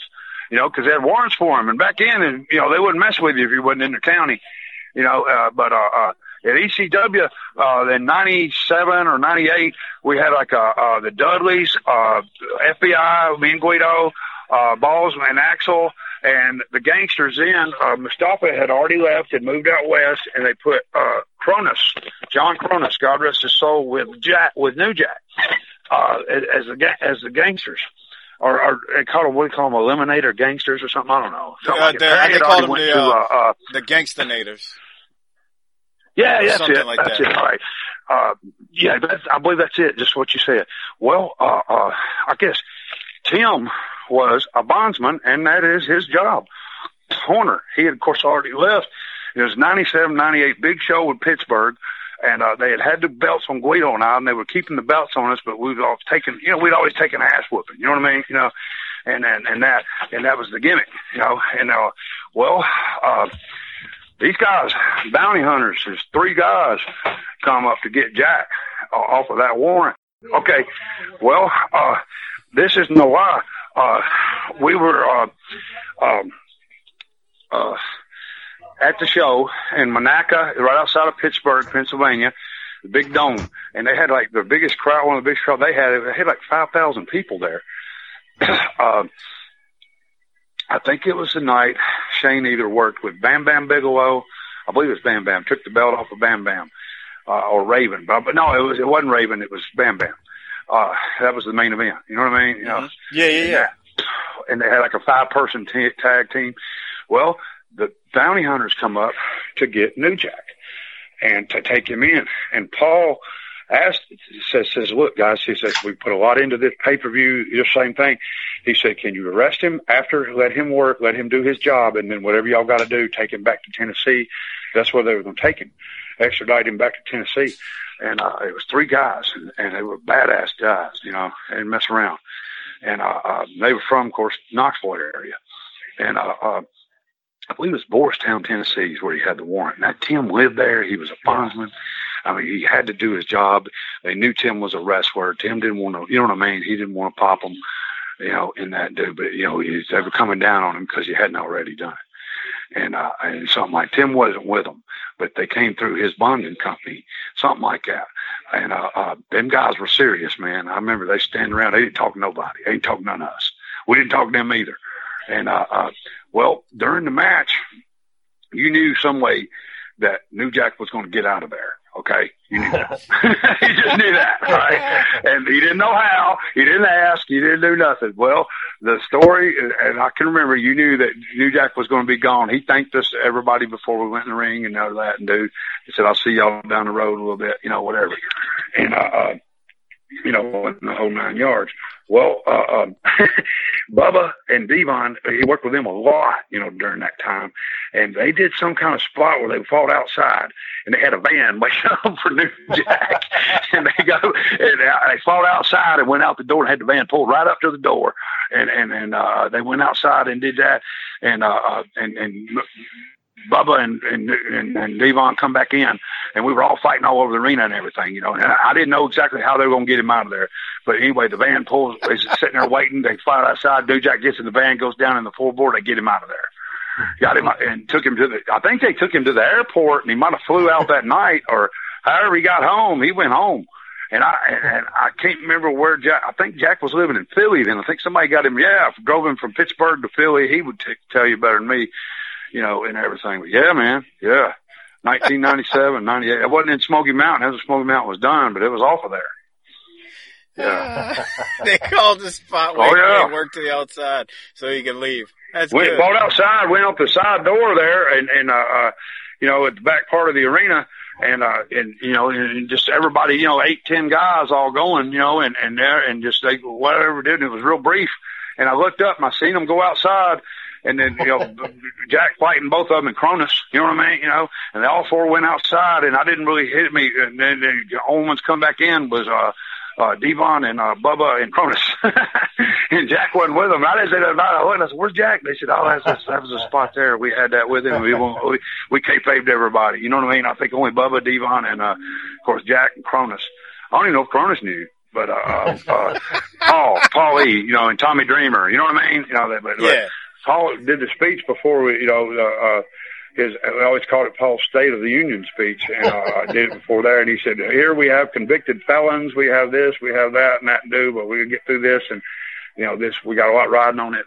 And he told them, he says, you know, this is going to hurt our business bad if you don't let him do this. And, boy, them guys were mad. And, of course, everybody played like they didn't know nothing about it. Didn't know how he got out of there. Nothing, played dumb. Like, where is he? Where is New Jack? Everybody was doing that because, you know, you didn't want to see them get him, you know, and the boys stick together. You know what I mean? Even if they didn't like each other, they stick together.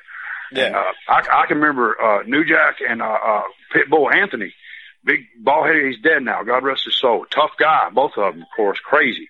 And I can remember it was in this isn't about Smoky Mountain, but this was in Queens, New York, and they had some heat over something. I don't know.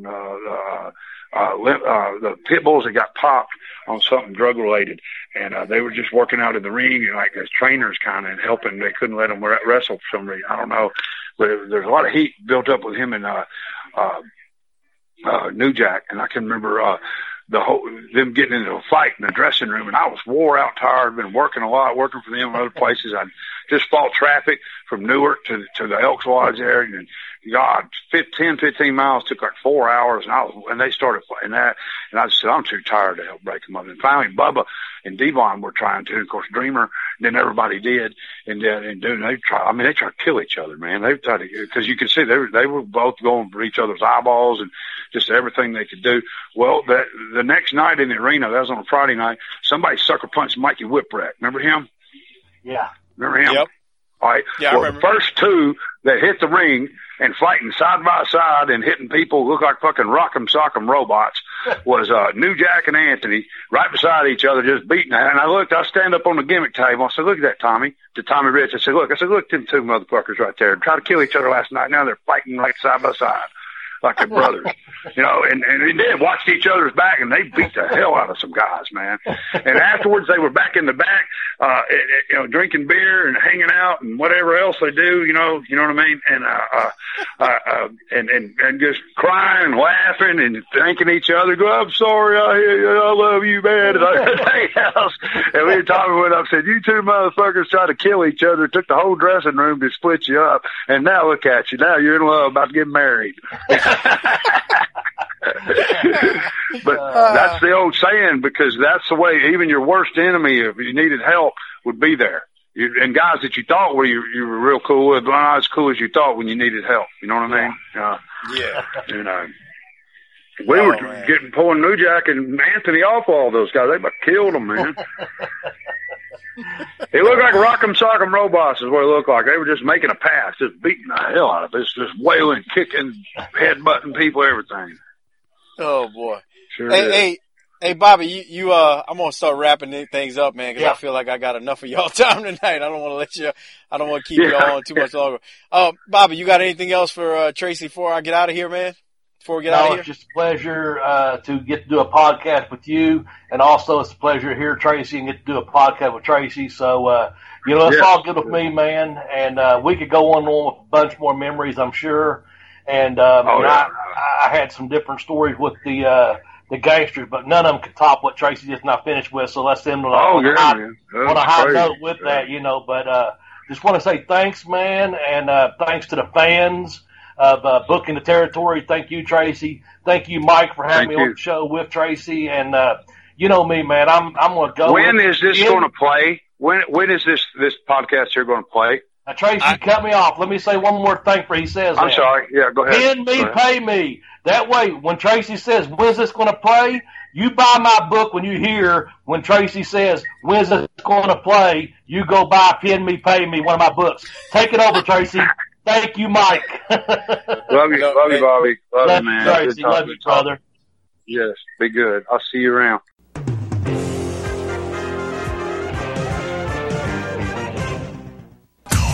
Hey everybody, I want to welcome back Tracy Smothers to Booking the Territory and the Smoky Mountain Wrestling Podcast. Tracy, like I told you in New Orleans, I want to thank you again for coming on a second time. It's been 2 years since you were on last time. We talked about a lot of stuff, so I figured, hey, I'll bring you back on and we can talk about a few other things. But how you doing today, man? You hanging in there? Yeah, all right. As I say, I just work outside and burn up, boy. Man, I swear, gallons. It's crazy. Yeah, doing fine. How's your world? It's a hot summer, and I don't understand people who don't like the winter. Not that I have to deal with winter where I'm at, but man, I don't know. I'd prefer the cold as opposed to this heat during the summertime, personally. But that's just my opinion. How about you? Either one's rough. You gotta. They say it takes your body 2 weeks to a month to adjust to the seasons. You know what I mean? And now with the way the atmosphere is, the ozone layer, it's hot. Yeah, that sun's, that heat index is higher and the humidity's higher than it ever was when we were kids. It's crazy. I had a friend say that. He said, cold weather. Go ahead. I was gonna say I had a friend say that. He said, "Man, you can't tell me that's the same sun that we played in as kids." Yeah, it just seems a lot more intense, doesn't it? I know we're older, but they say that, that ozone layer ate up a lot of all the stuff that's shooting into space and all the nuclear plants, and, you know what I mean? All that. So, but the cold weather, always old injuries, boy, oh Lord. But the weather change, the drastic weather change always gets to me. It just kicks your ass. It does. It's rough. Yeah, I hear that. Well, let me get started on a few questions. I actually had some listener questions this time, man, because everybody's been. I just want to tell you, everybody's been following along with this Smoky Mountain show we've been doing now for over 3 years. We've got less than a year to go. Just a message from all the listeners out there. They love you in Smoky Mountain Wrestling. They love everything that you did in the promotion. It's been a fun ride these first 3 years. You came in, I want to say, 5 months or so into Smoky Mountain's run. So everybody out there, they just want to say thank you for your Smoky Mountain run. And I know Smoky Mountain meant a lot to you. And like you told me when we were in New Orleans, you were saying it was just a fun run, wasn't it? Yeah. I got released from WCW, and you got kind of a chip on your shoulder and just felt like you had something to prove, and that was getting new and getting going. And I actually said, Jimmy, every now and then I'd see him, or he would call me like once a month, and he didn't come out and say what he was doing, but he was working on something, and he stayed in touch with me for about a year. And because I was really considering getting out of the business in '92 when I got released, and going back, finishing getting my degree and go coach and teach, if he taught me out of it. If it wasn't for him, I would have got out. 92, I would have got out. I don't know to hug him or to shoot. I don't know to hug him or to shoot him. You know what I mean? No. Yeah. I know what you mean. I know exactly what you mean. He did. He about once a month he'd call me, or I'd see him. When I was finishing up WCW a couple times, he came by and stuff just to see the boys. Because him and Stan had left out of there. Bobby stayed, and they'd walked out. Before that, I don't want to say that. I can't remember. Him and Stan. No. I remember the circumstances. We've talked about it on the show, when they left and everything, but. Hey, I got a question for you. We've told the story on the show of how Stan Lane met Ric Flair and how Stan got in the wrestling business through meeting Ric Flair. Stan is somebody we've talked about all the time on both of our NWA shows and Smoky Mountain shows since he was there, through much of the early part of Smoky Mountain. You got any outrageous Stan Lane stories from your time either in Smoky or I don't know if it's kind of known, but I don't know how it is. Steve Kern, Stan Lane, when they were the Fabulous Ones in the old USWA, CWA for Jerry Waller and Jerry Jarrett, when they were a team and they were for years, they trained me. Stan and Steve trained me in the business, and I trained with them, and then after that I trained with Tojo Yamamoto, and then after that I was around Bob Armstrong a lot, you know what I mean? You know, and but Stan, boy, I tell you, back in the day, the Fabs were so hot, they were over. You know, it was when not long around the same time when WWF started going nationwide, but maybe a little before that's when they were really hot.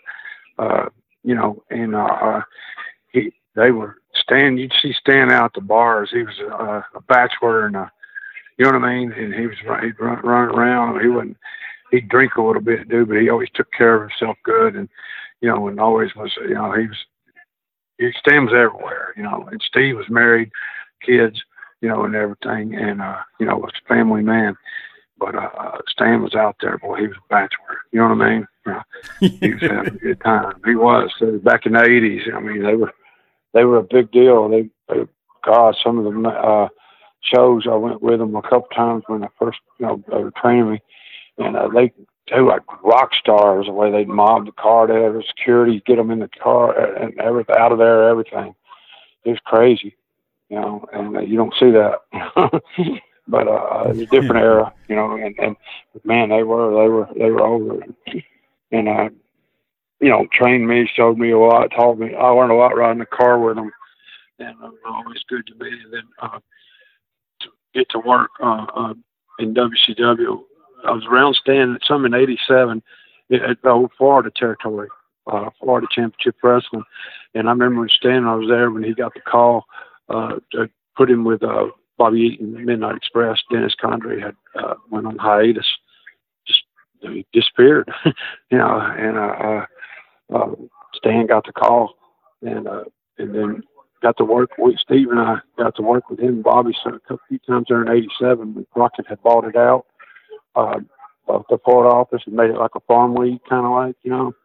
Right. And Dusty and them would come in, and we got to work with them in St. Pete, Florida. I remember that in '87, and then we went up for a week or so and got to work with them in Baltimore, Greenville, South Carolina, and Charlotte, you know, in '87, and then again in '90 when I was in WCW, Steve and I got to work with them, and I believe it was yesterday, Mike, the 29th anniversary of that card, Great American Bash, when Sting took the belt off of Ric Flair.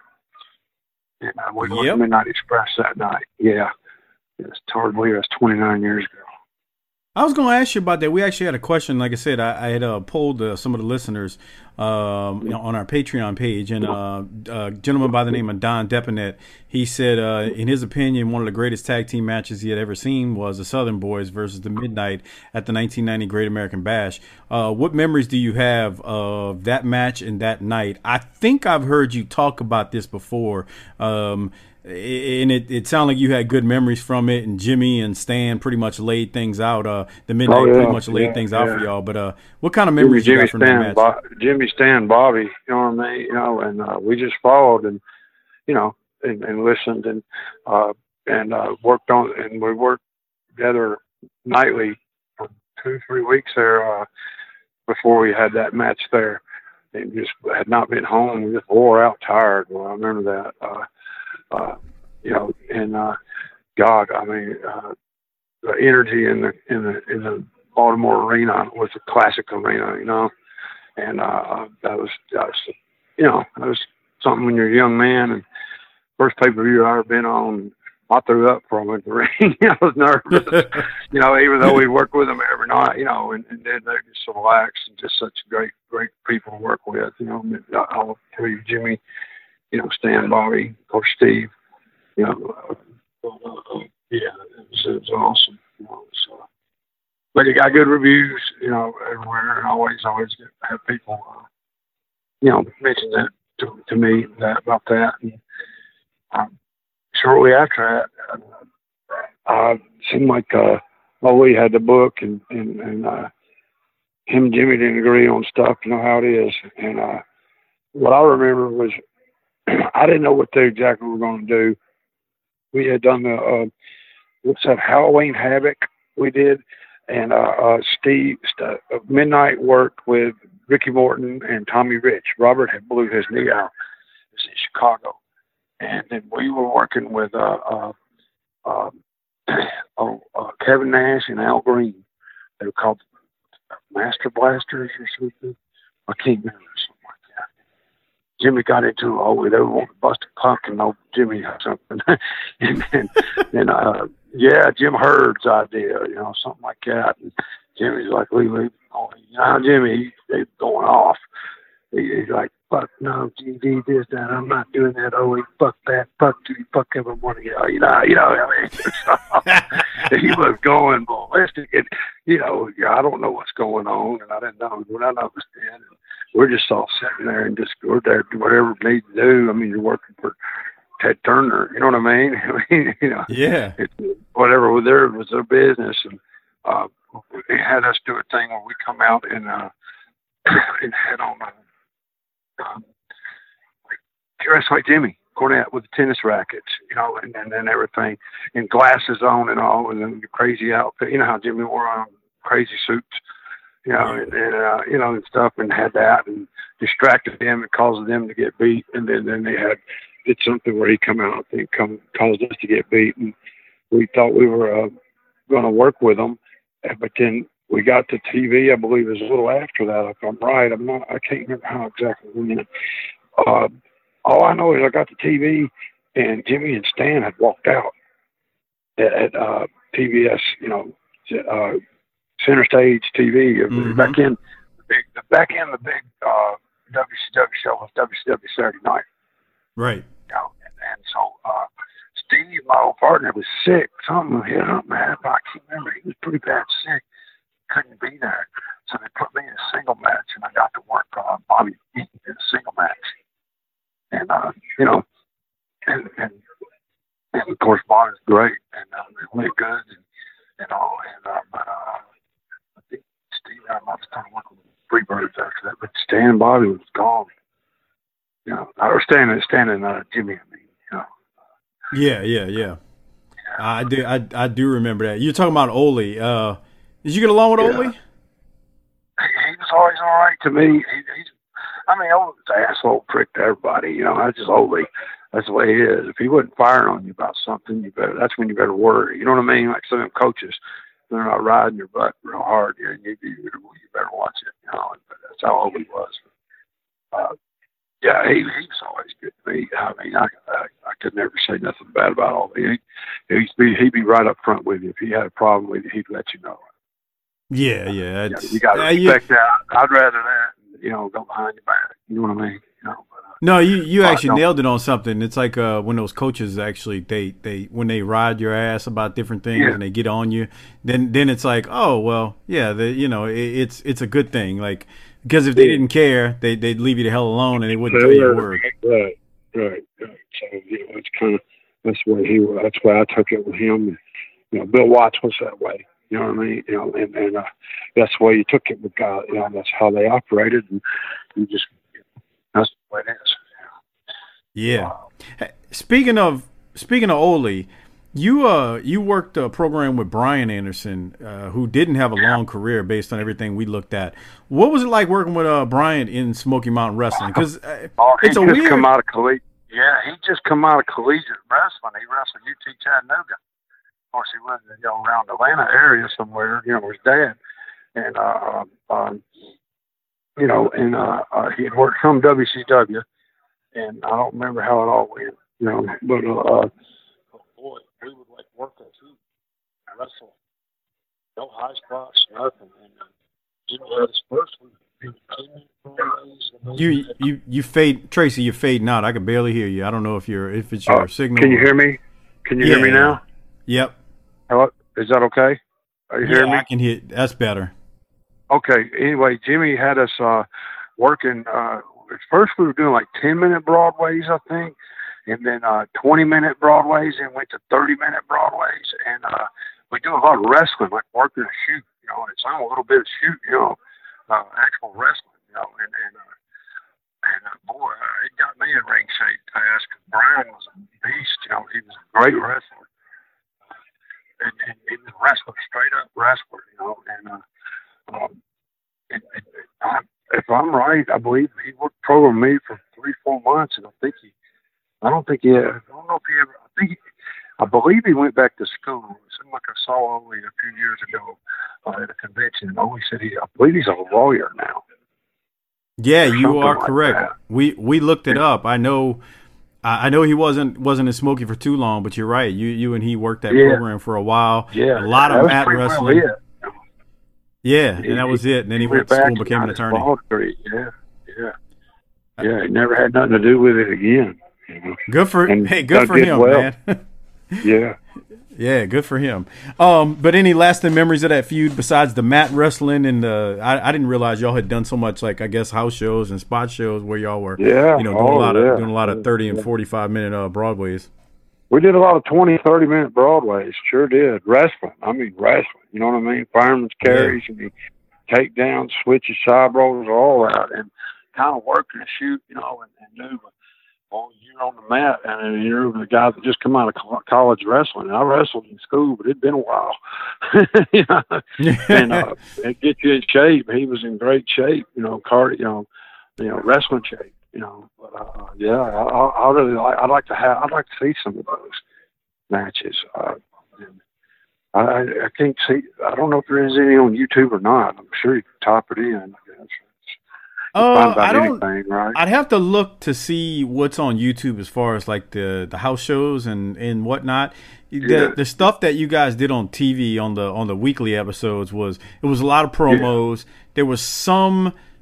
I mean, you guys had a couple of matches on TV, but it was nothing real long. You know what I mean? Yeah. Just quick stuff. So, but we had a question from David Jordan, wanted to know that, one of our longtime listeners and a Patreon member, so he was asking about that. So I wanted to make sure I got that in regarding Brock Anderson. Everyone talks about ECW, but there are matches in Smoky Mountain, and I'm sure you've heard this before, but I've never asked you this, where there are, you know, everybody involved is eventually an ECW type person. Do you think that Smoky Mountain gets enough credit for being, I'll call it, I guess this is my words, innovative in 1994, in that, I swear, not that it was extreme, but I felt like Smoky Mountain, there were times in Smoky Mountain where it felt like we were watching a precursor to some of the stuff we end up seeing with the talent in ECW. I mean, I don't have to say it, Chris and Balls and, you know. Yeah. A lot of guys went on there and other places too and did real well. You know, WWF, WCW, all that. But Jimmy would build just things like that, the hardcore type matches. You know what I mean? He didn't just throw it out there and do it. He did the old territory style, and you know, and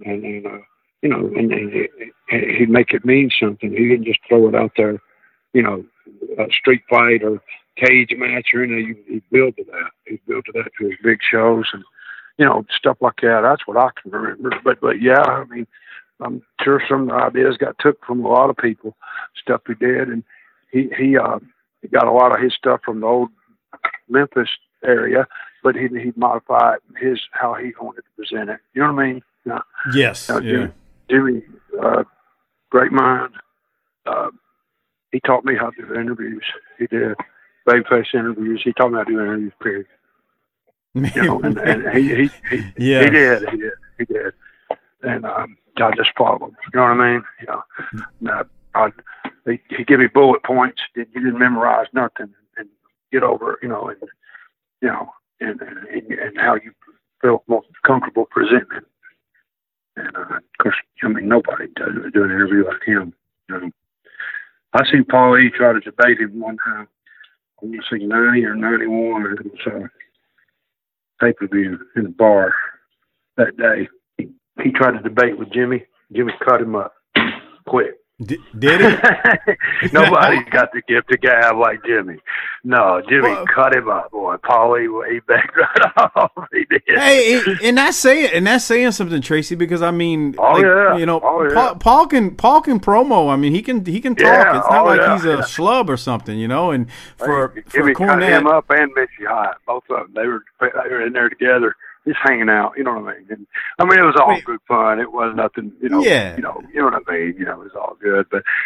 He didn't want no part of Jimmy. he cut up Paul, and who else? Who else did you say was there? Missy Hyatt. I believe Missy was with him, and I don't think. Okay, Miss. Paul. They just went back, and you know what I mean. You know, yeah. It was all. Yeah. Well, Jimmy really is the one that gave Paulie his big break when the original Midnight Express come into WCW. Yep, they did that angle. Yeah. Yeah, that's true. He got him on the big stage, you know what I mean? You know, and nationwide TV. And, Jimmy gets on the roll, man. He starts slicing people up. That's for damn sure. Oh, God. Amazing. If I play on my computer, if I'm good on YouTube, if I run across anything to do, if it ain't too long, I usually will listen to Jimmy. He just buries everything. He tells it like it is. He tells it like it's funny. You know, we talked to him. Been 3 years ago now when we were first starting the Smoky Mountain show. We had him on, and we equated you to. And I don't know if you'll agree with this or you know or not, but we equated you to like. You were almost like the Hulk Hogan of Smoky Mountain. And hear me out first when I say that. You were that baby face that these people loved. And I swear, man, you'd come out swinging that Confederate flag, whipping it around, and these people would lose their mind behind their Tracy Smothers with their stars and bars. And it's glorious, man, when you watch it. You were... again, I'm using the term loosely when I say you were like their Hogan, but it was amazing. Now, as I say that, I do think also Dirty White Boy Tony Anthony. Oh my God, his greatness on display was there too. So Rock and Roll Express, you know what I mean? That revitalized their career. That run there, it did. Jimmy put them back together, you know, and drew their first big house in Johnson City. Sure did. And in the Heavenly Bodies, you know, Stan, Tom Pritchard, and Jimmy Del Rey. What a team! Oh man, Jimmy Del Rey was a great worker, and you know, Brian Lee and Sonny. You know, of course, and then you go over here, Unabomber Kane, Al Snow. There's so many. You got D'Lo Brown, the Gangsters. You know. I mean, just gosh, you know, it was unreal. Well, see that, Tracy, that's the thing. Boo Bradley, you know, he Chris brought Candido. Yes, Chris Candido. See, that's what I'm saying. It's amazing, you know, like people talk about like ECW's contributions to pro wrestling and all the talent that came from ECW, which they did, certainly did. Yeah. When you go through the Smoky Mountain alumni, a lot of people came from Smoky Mountain that did great things. Well, another one too, Brian Clark. He was God, what was he called? The Night Stalker. Yeah, he was Night Stalker in Smoky Mountain, and he'd worked WCW a little before that. And Jimmy brought him into Smoky Mountain, and then he went to WWF as I can't remember what he was called. Adam Bomb. That's it. And then he went from there and went to WCW and had a long run there with him and Brian Adams. God rest his soul. You know, and you know, and then he went back up to WWE for a bit, but I don't know what happened. But he was a great talent. He should still be out there, you know, making money and going and you know what I mean. A lot of politics in the business, you know, in anything you do. You know, but I agree. I mean, I look at Tracy, and I want your thoughts on this person. Like, I look at a guy like Tony Anthony, which I think he's great. Like, to me, I'd almost make that a guy like him, if you couldn't pick Cornette, or you couldn't, you know, if you couldn't pick Jimmy as like an MVP of Smoky Mountain for its run, I feel like Tony Anthony just was he was superb. Whether it was a heel in the feud he worked with you, or he was a babyface. How good was Tony Anthony, if you could speak on that? Oh, he was great. He was old school heel, could work off the fly, didn't have to set up nothing. He caught all in the ring and could do anything. Tony never would work out. That's the only thing. He never liked to diet. He didn't like to work out. He didn't. And that's why. If it wasn't for that, he'd have went a lot further. Believe me, he would have, because he was just fantastic. Jimmy had all the good workers in there. Young Chris Michaels started in there. Flash Flanagan, and remember the Headbangers? Yeah, remember them? The Headbangers. Yep. Jimmy's the one who gave them that gimmick, and they modified it up when they went, to WWF. Jimmy's the one brought them in and gave them that gimmick. Sure did. When you think about Tony Anthony, though, as the Dirty White Boy and Smokey, and then you see what happened when he went to the WWF and he's TL Hopper, what does that make you think when he has to stoop down? They copyright everything. But see, they do these interviews, they're creative. They would Bruce and them and did it, and they wanted to know your personal background. And you talk to other people. I don't know. There's some of them writers, and nerdy. You know what I mean? Sitcom writers and stuff. But they want to know your background and stuff. And see, Tony's dad was a plumber and a legit plumber. And Tony used to help him some with his business. He had his own business. And Tony took it over for a short time when his dad retired. Tony had a car wreck, and Tony was head of security, I believe, at a big corporation or some pretty good job.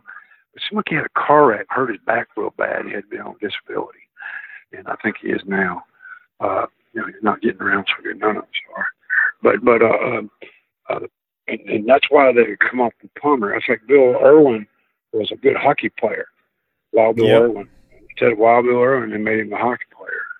He was on the show with me, Wild Bill, a couple years back. A little bit before I talked to you. He actually told me the story. He said he was talking to Bruce Pritchard on the phone, and he said Bruce was talking to him about, what are we gonna do with you, Bill? What are we gonna do with you, Bill? And he says, well, I mean, I can play hockey, and then he starts explaining to Bruce Pritchard what he can do, and Bill was from Minnesota.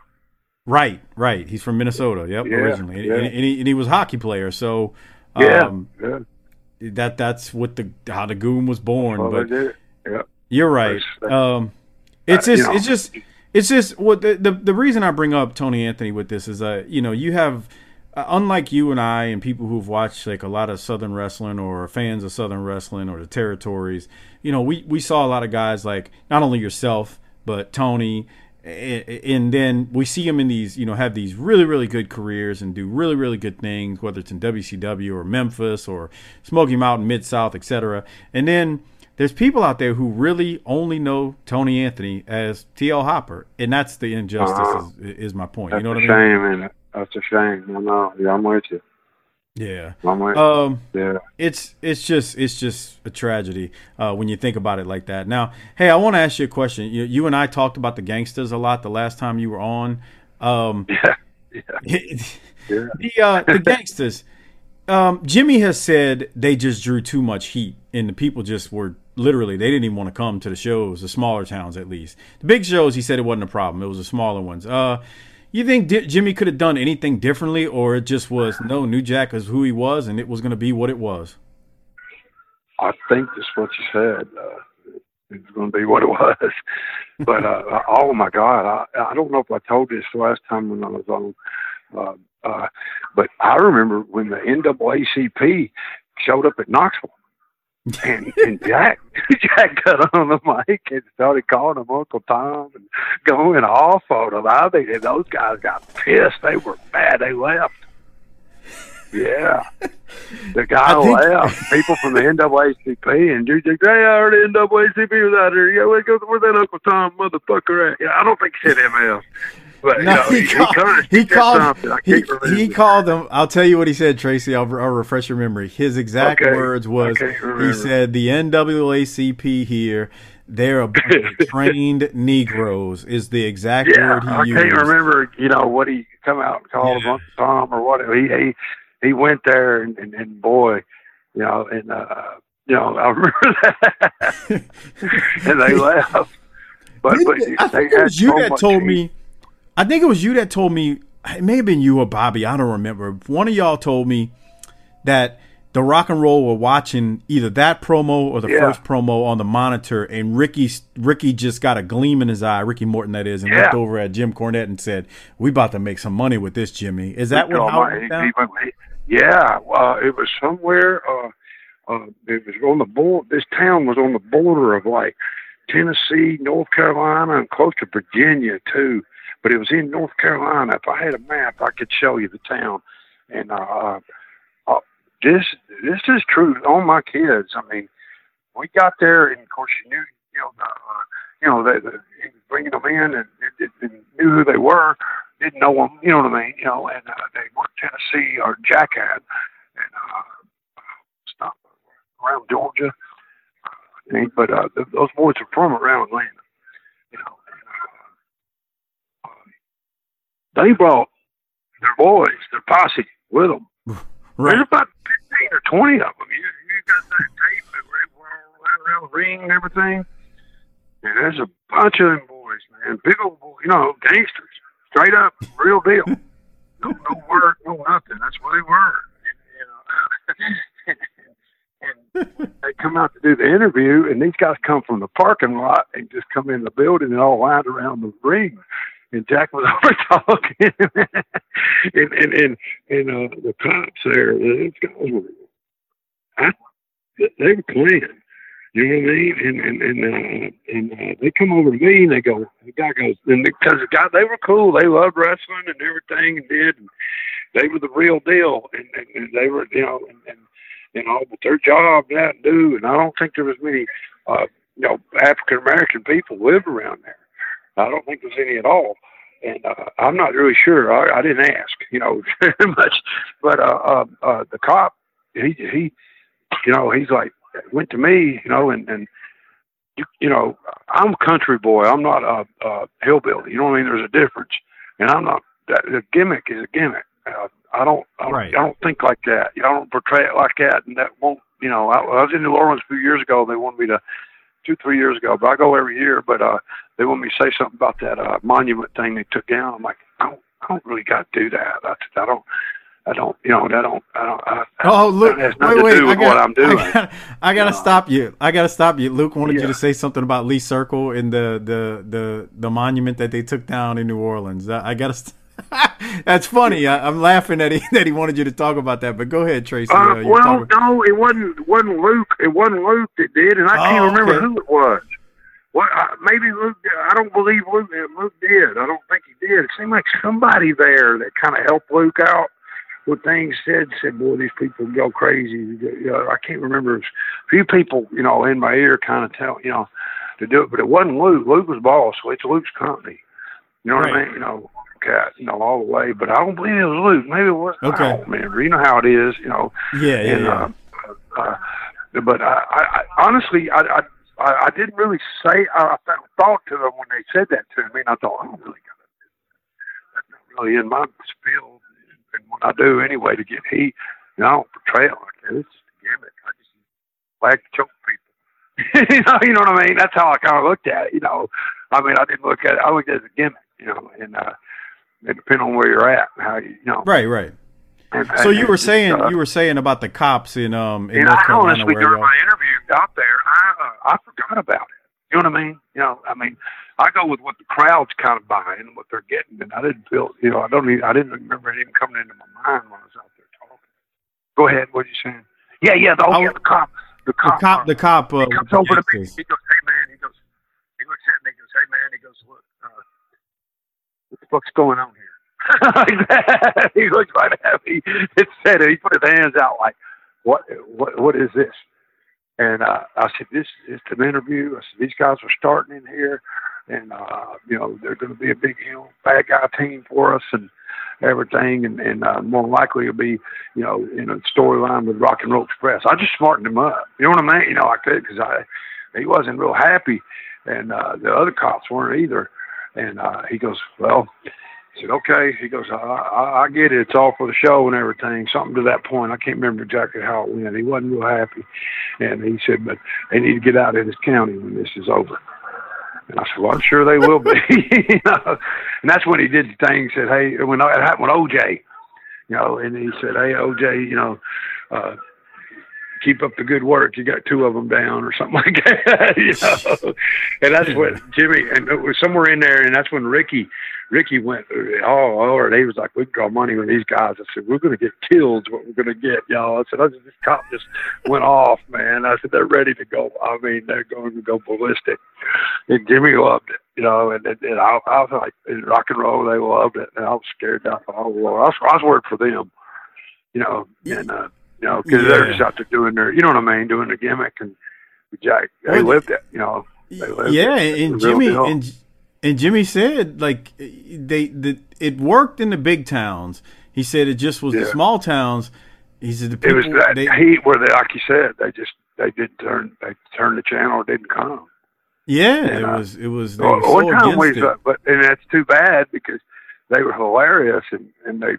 God, you know, they were drawing money, you know, and it was really good, and it was unreal. It was 1994. Come on, nobody was doing that, you know, and the wrestling business really wasn't. There's WWF, there was WCW, and there was Smoky Mountain, and there was USWA, and that was about it. There wasn't an independence, you know what I mean, going on, but there wasn't a lot going on. Like there's not near as much as now, and it's a different era. And the business was kind of down a little bit, you know, and that was fresh, you know, and controversial, you know. And he did that interview, and the next week, Jack on the Loop, he rented a Corvette. A green Corvette, drove it to our town. And I remember at a fair, and somewhere in that time period, I don't remember when, a fair in Tazewell, Tennessee. Real, you know, hillbillies, man, crazy, you know, coal miners and, you know, and all, and just redneck, crazy people, you know, and no, if I'm right, I don't believe many black people there, many at all, that lived there. And I can remember we had to take a golf cart to the ring from where they had us dressing, and because about 100, 200 yards or something, they had to go through the rides a little bit and stuff, and maybe on the midway or I don't remember. But I remember us going, and me, a white boy, and I were going to work with them, and we were in the golf cart, and Jack grabs the mic and goes, "Well, we're the gangsters. We're black. That's what we look like." And you're just like, oh, my God. We just get out of here alive. We'll be doing good. Man, they Another time was in Harlan, Kentucky, and it was on an outside show or I believe it was on a baseball field. Yeah. And it seemed like we had a long walk to the ring or something. Or maybe we had golf carts there too. I can't remember.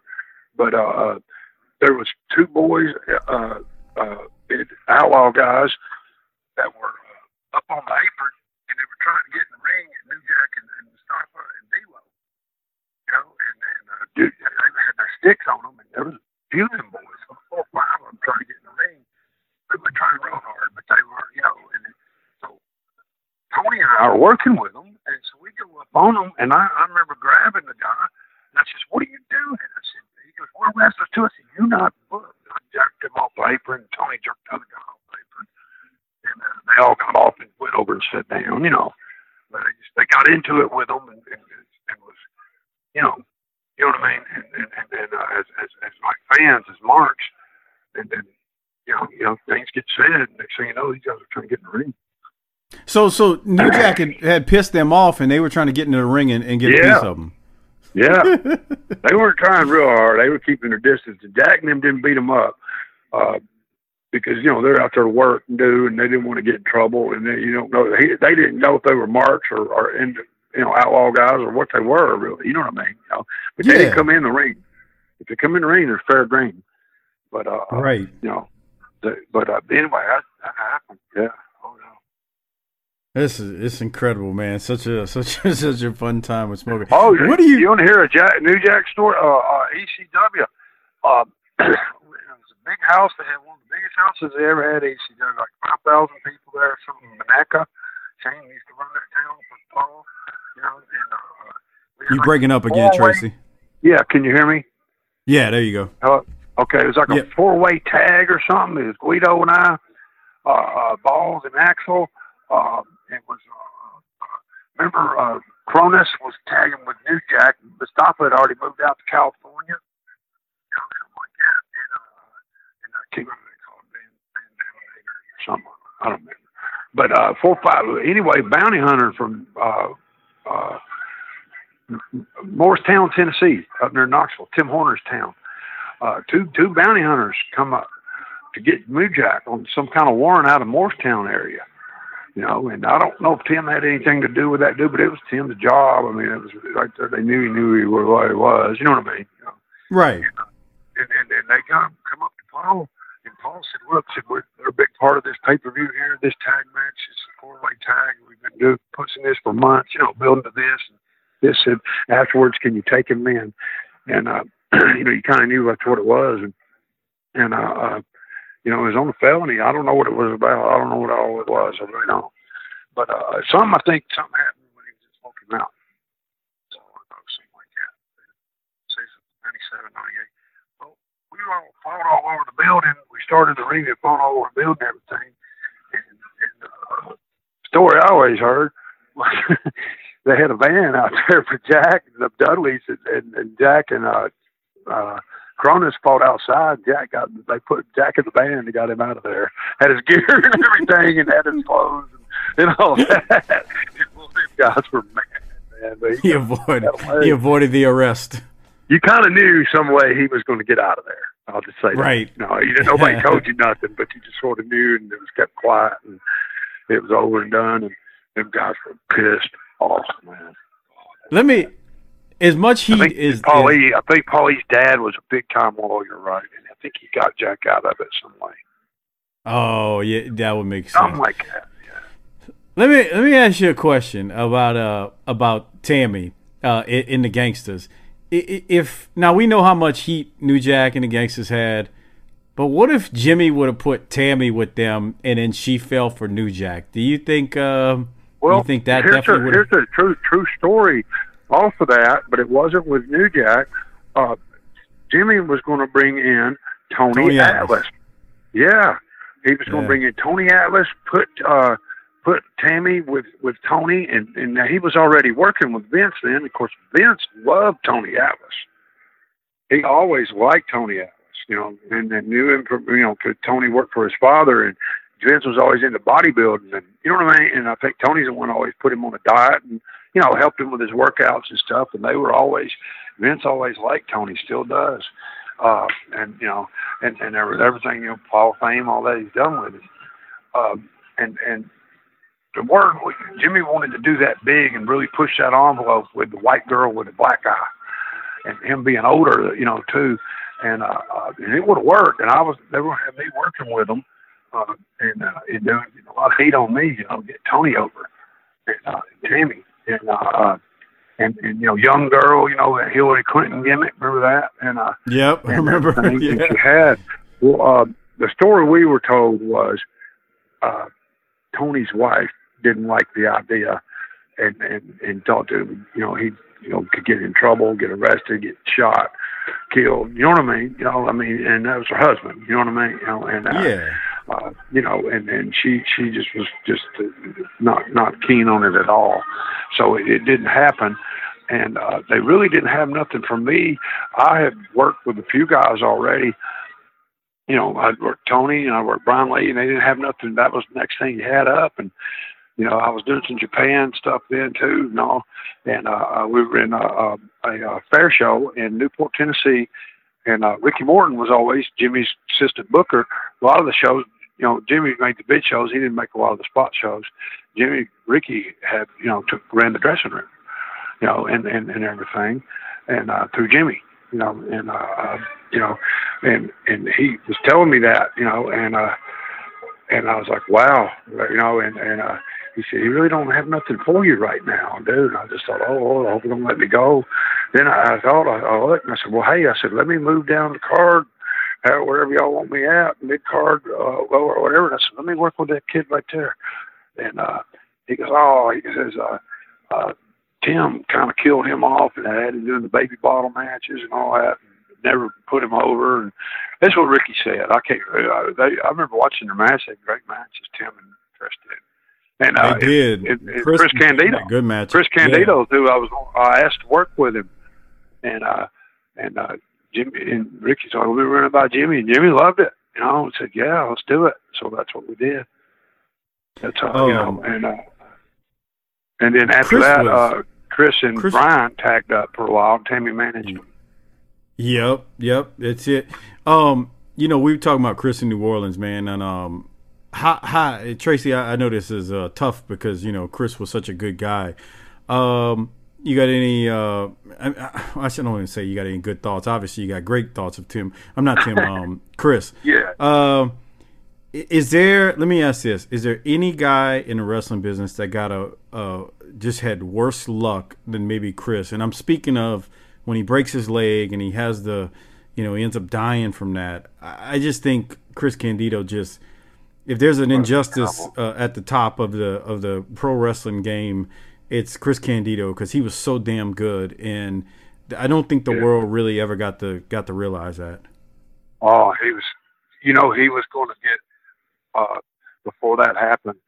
They were going to really go with Chris. He was managing Chase Stevens, Andy Douglas, the Naturals thing, and it was going to work too. 6-man and tags, and singles, whatever. And Dusty was booking TNA, and Dusty loved him. He had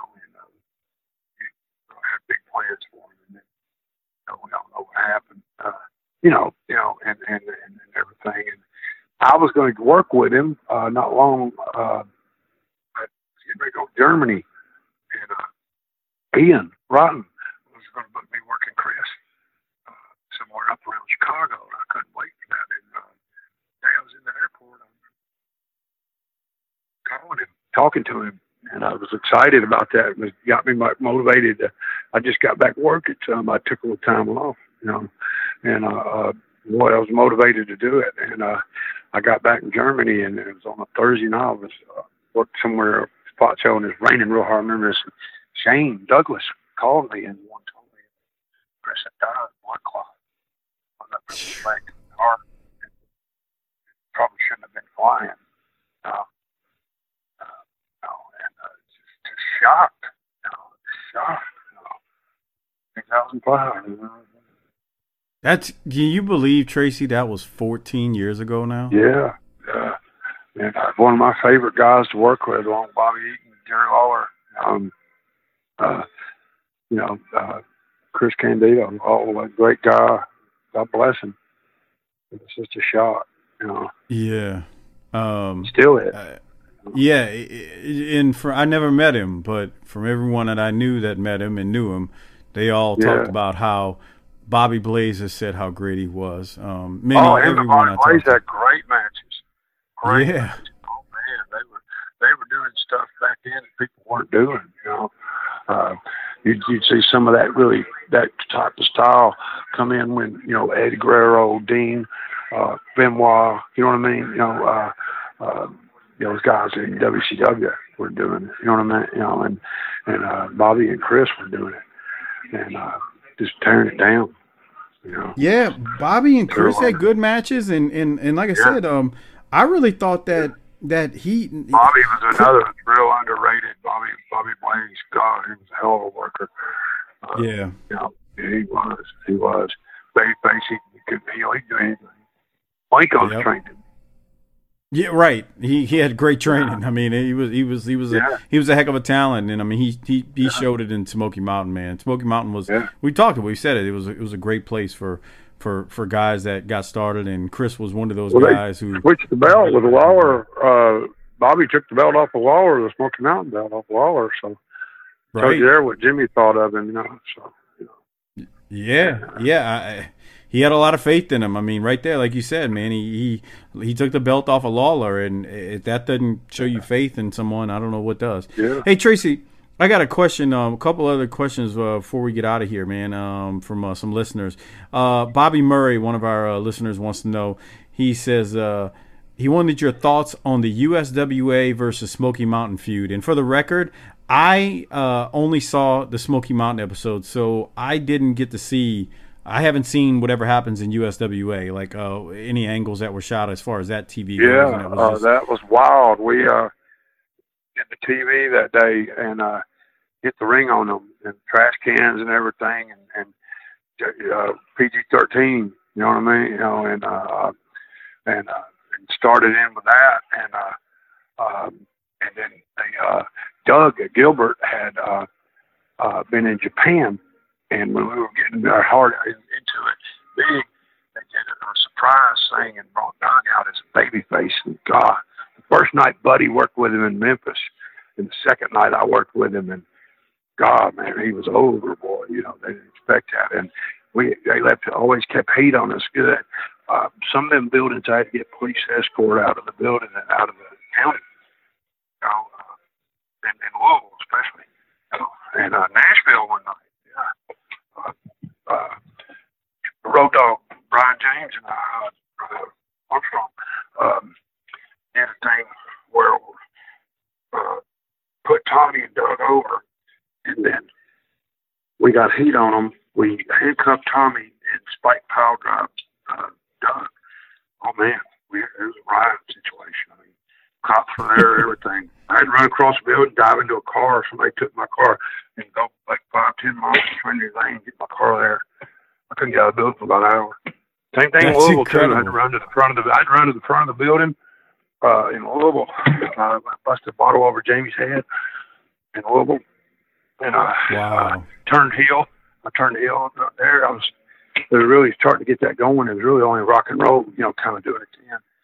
And they got me involved, and Terry Gordy, Buddy Landau, as I said, you know, and oh, it was crazy. Drew Money did good business for him there for a while. We did another one where we come from the front of the building of the Coliseum and hit the ring on them. Did something there too, and you can remember the buzz, you know, and it drew everywhere. It was wild. That's good that it was drawing during that time when wrestling was still in a recession. You know, I mean, wrestling hadn't truly recovered at that point, and to say that it was, you know, the feud was drawing and the feud was going good, and like you said, the heat that you had, you know, you were fighting your way out of a building. That's it's crazy. It was crazy. Yeah, it did good business there for a while. No, yeah, sure did. Good. And then there toward the end, Jimmy and Randy Hale was getting involved in that. You know, Randy was all along. He booked the USWA. Jimmy, the bodies, heavyweight bodies come in, you know, and stuff, and you know, and it just it's really good. They worked PG-13. PG-13 was really over back then, and they turned Doug Gilbert and Tommy Rich babyface, and they were over big. Oh man, yeah, they were good. They sure were. Good. Good stuff, man. That's amazing. Like I said, the fact that wrestling was down at that point. Yeah, good stuff. Good business. I got another question. Ben Martin, he wanted to know. He said to ask you about the match you had with Leva Bates. It was insane, and then he also said to ask about a match with you and Sue Young. For the record, I haven't seen this. He also wanted to know the craziest thing you saw as a fan or as a wrestler in ECW as a member of the FBI. But let's start with you and Leva Bates. He wants to know your thoughts on that. Oh, that was for that girl fight thing Pondo and them do, and Terry Harper, and you know, and they told me just to go out there and rag on her hard, man. You know. Was a woman wrestling a man, and you know, just be between the sheets, and you know what I mean. You know, just the male chauvinist thing and all, and then put her over. So that's what I did, and I started ragging on her mom hard. You know, and the people were just livid, you know, live, you know, and you know, called me a lot of stuff, man, everything, you know, just everything, and that was crazy. And she was good worker, Levi, very good, and you know, it got good response, and you know, it was a night off. You know, it was a lot of fun. You know, and it's a lot more fun to be a heel. You know, it's easy to make. make people hate you. And then that one, it was Sue Young, same thing. That's what, High Spots, Mike, WrestleCon is owned. That's Mike. That owns High Spots. Right. Mike is WrestleCon, but Mike, I was told when I went up to the WrestleCon that I was going to work on the Penis Party, Joey Ryan's show, Penis, it's Mike's show. It's Joey's thing, you know what I mean, and whatever deal they had worked out. Right. Them and everything, and I was told I was going to work Joey. So I was like, okay, I'd been on a few shows with him, and Joey, people don't realize he's that gimmick. Joey Ryan's a hell of a worker. He's been working 19 years. He never got notoriety until he started doing that gimmick. And what's he supposed to do? Not turn it down? He's making good enough money. He don't have to go to WWE or AEW. So he's doing pretty good. And, I don't think people realize what you said, Tracy, because like I'm not the biggest Joey Ryan fan, but I get why people. No, but he can work. He can wrestle. Right. He's a hell of a worker. Yeah. Like I don't think people realize that he had I'll call it a career, but he's from California. This isn't a popular opinion on our show because we got a lot of. I'm a Cornette guy. I love Jimmy, and a lot of our listeners love Jimmy, and Jimmy hates Joey Ryan, obviously. But I just want to say something as you're saying that because I agree. People I know that know Joey Ryan talk about how he actually, and I've seen it. He actually is a really good wrestler. The thing it wasn't until he started doing the dick spot that he started making a lot of money. So. Well, he was, Mike, he had a long line, and they grabbed his balls for like $30, $40 a shot. Plus, you're selling T-shirts and pictures like crazy. I mean, God almighty, man. What's he supposed to do? Say no? Right. You can't blame him. I mean, I understand. I'm old school. And I just said, look, when you go to the bank, they don't ask you how you did it, do they? And he's like, no. And he knew independent people knew, but at first he now I think he kind of fires back. But I mean, anyway, I thought I was going to work with Joey, and they switched it and did a tag. I want to say they did like a 6-man or intergender women involved too, and they put me working Sue Young, and they wanted me to have the same style type match I had with Levi. He said he'd seen that. He said, I want you to do what you did with them. He said, do the same type thing, change it up a little, So that's what I did. And, and it was fun. And because you see a lot of matches you do, it seems to me, where you see a guy working a girl, and they just go out and work like they're working another guy. I thought, no, man, let's don't do that. Plus, the 2 matches before us one was a 6-man, and they had all them boys doing the lucha type style, flying everywhere, and then like a 6-way or a 3-way dance or something where they were doing all that. And I thought, what in the world? We're not going to go out here and do. I can't do none of that, and I never could. So let's just totally do it. Total opposite. I said, and it came off good. It got good response. Got real good reviews. So it was fun. And Joey and them did that 6-way thing or whatever it was they did, and they had like balloons, or not balloons, blow up thing like penises and all that stuff they did. And, the place went crazy. They loved it. They ate it up. I don't know. I'm laughing because I know you had briefly talked about this, or you had mentioned it to me in New Orleans at Wildcat X-Rated. So I'm chuckling because I again I'm not the Joey Ryan fan. I personally think the dick spot is really dumb, but you know what? So the problem is, it's right. Money, and what's crazy about wrestling is the weirdest things get over. And I've been on shows with him, and he gets one response, and he works it to the T.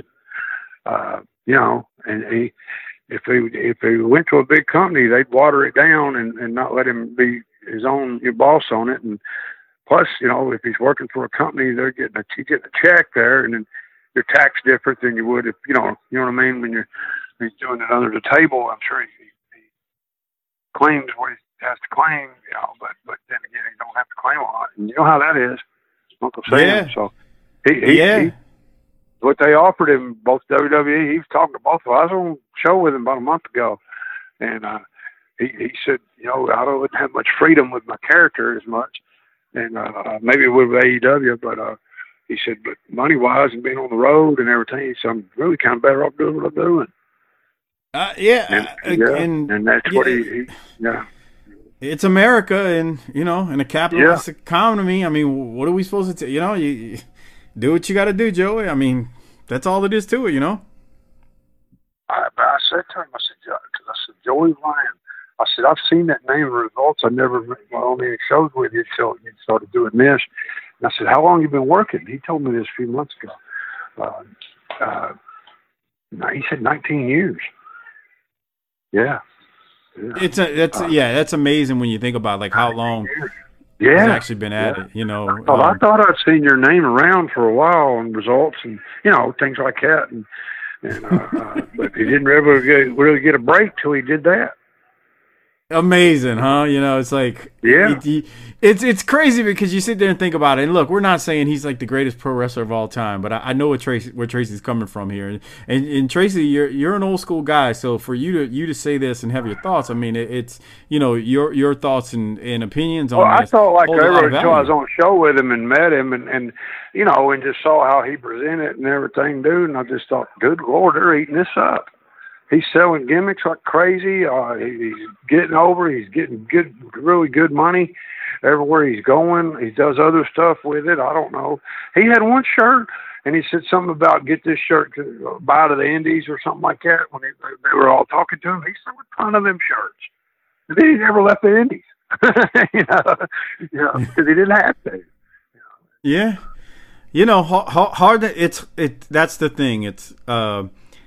Guys like him, or I'm not a big fan of the Young Bucks, although I respect their hustle. You know, what are you supposed to say? They found a way to make money off of it, and it's hard to knock somebody. I don't know. Again, it's a different era, and I mean, I get everything with Jimmy say, and I'm totally with, you know, but I mean, everything evolves, and God rest his soul, Brickhouse Brown. I remember being on a show with him in 2011 for the Insane Clown Posse.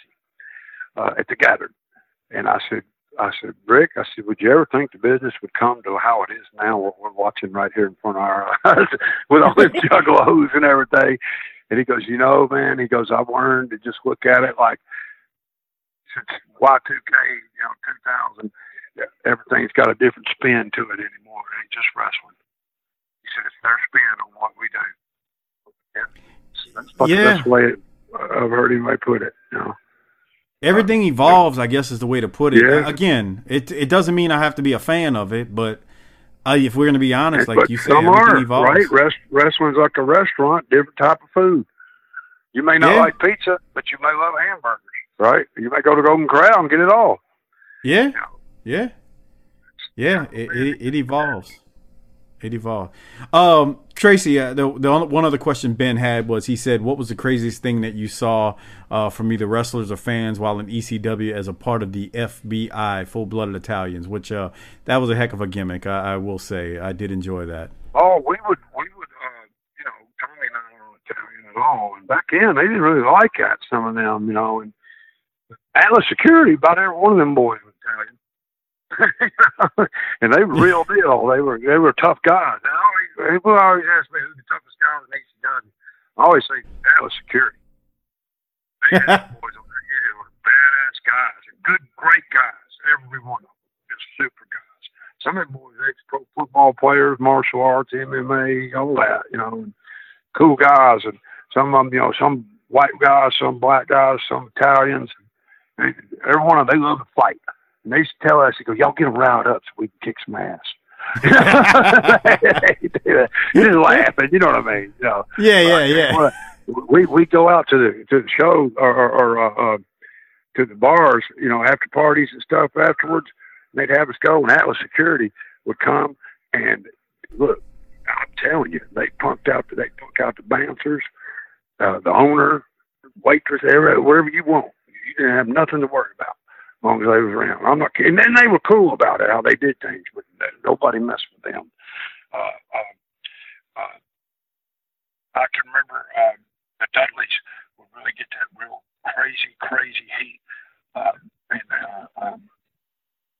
remember exactly. I believe it was Dan Maryland or Will Fountain, one of the two. And it was a big arena. And me, myself, Leo, Tommy Rich, and Johnny Rogers, we were standing up on top of the camp because we always like to get a buzz and watch the Dudleys just challenge over, you know, and all everything. And well, somebody threw a chair in and hit Big Dick Dudley. If you remember him, Yeah, I remember him. Yeah, he was a badass guy, Italian, 500-something pound bench press, was a tough guy. He'd done time for involuntary manslaughter, was a collector. He was not, he's a tough, you know, good guy. He really was. Somebody hit him with a chair, threw a chair and hit him in the back of the head. He went off. And Devon and Bubba followed him out, and they were just knocking people the fuck out like crazy. We're standing on top of the like campers. It was campers or something like that. I can't remember. It was RVs or something, or maybe a diesel tractor trailer. Somewhere we were watching it and drinking a few beers, watching them guys. You know, that's what you do because they get them in a riot. And boy, that was security coming. They mowed out fast. I mean, they kicked ass. And I remember Tommy Rogers goes, "You got to go help them." And then Tommy goes, "Don't look like we got to." Oh my God, that was security killing people. You know, I'm serious. They beat up 100 people. Were you? They beat up a lot of people. Oh yeah, I can see and we're it. just watching it, and then the boy NYPD got there, was everywhere, man. Oh my God! And Alex had I think they got Alex, and took Alex in, and he didn't get out to the next night at the arena, just in time for his match. You know, and that was a real crazy one. Another one there was in Plymouth Meeting, Connecticut. Like a big riot got started. Some guys out by the ring did something, and Balls and Axel's match. I believe they were working the Gangsters or Dudleys, maybe Dudleys. I'm not sure, but 80-something cops got called. That's what I remember. 80-something cops. Yeah. Do you remember stuff like that happened a lot? One time, a guy something happened, took his punch chain or something like that, and first one got there to him was in Allentown, Pennsylvania, was Perry Saturn. He just blew his knee out. Jeez. yeah. An old dressing room, just knocked the curtain down and everything.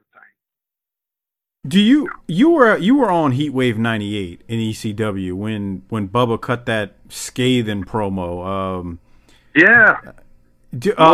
Marietta, Georgia, was it? No, that one was the one in Hold on one second. Okay, I can't remember where it was, but I think I know what you're talking about. Dayton, Ohio, at the Harrah Arena. Oh yeah. That was the one. We were on the dark match. We weren't on the pay-per-view that night. We were on the dark match. Right. But, do you remember Bubba's promo that night, though? I can remember. Yeah, Bubba did a lot. Oh man. Yeah. Oh, where Bubba told the woman in the front row, we got a woman here who taught her daughter how to suck dick, and that was just part of what he. I can't remember how it all went, but yeah. Bubba was getting them involved, man. Another one. My first night there, I worked with Taz, and I had already worked, and I believe I can't remember what point we were on the card. I'm not sure.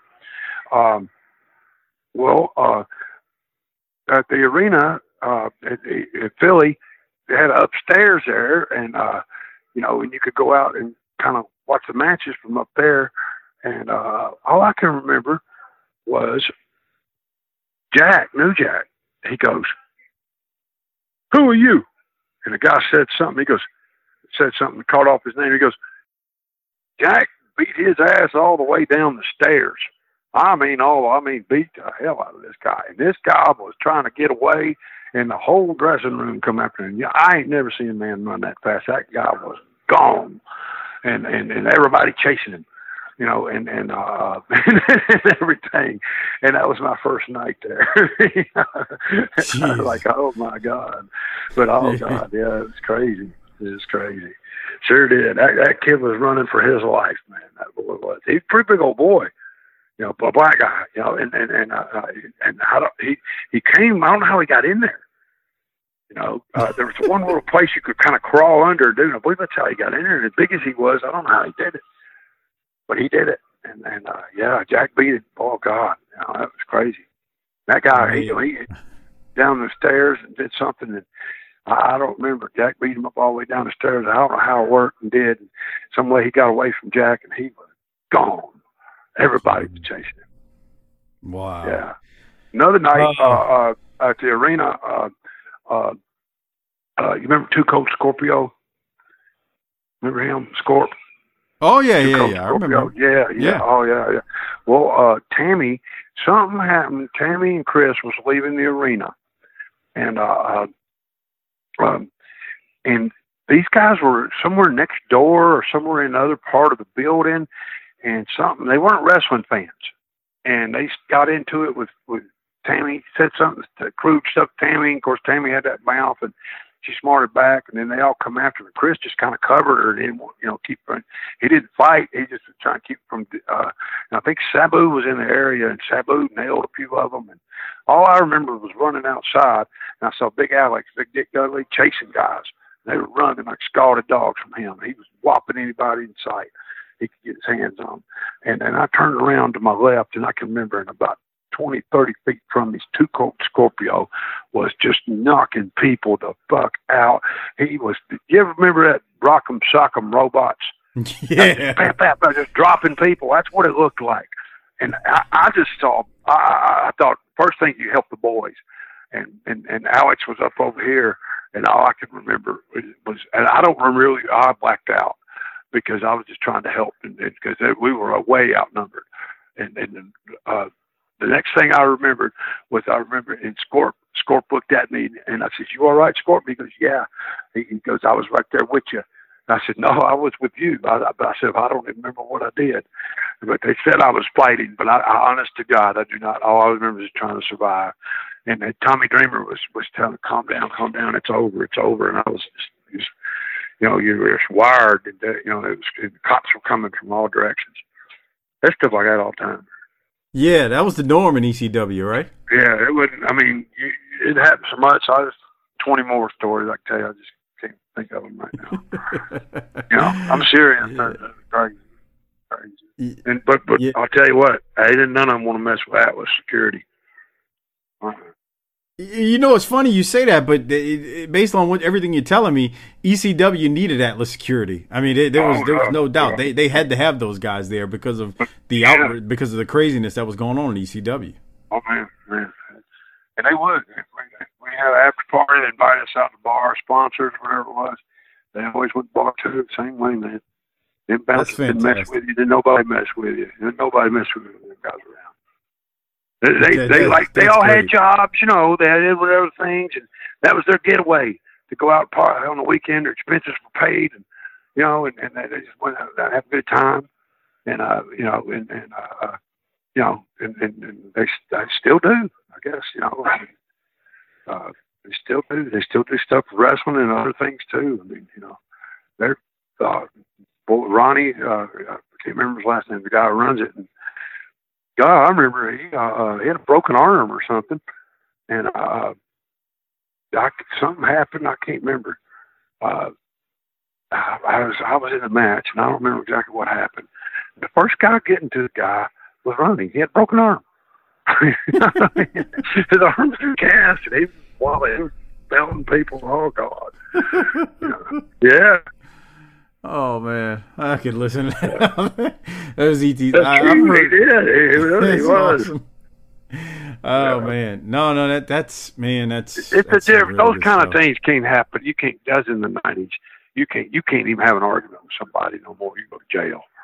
You know what I mean? Right. Yeah, you can't do it, man. With Twitter and Facebook and everything, you ain't nothing. Nothing like that's ever gonna happen again. That was, in fact, Tracy, the '90s.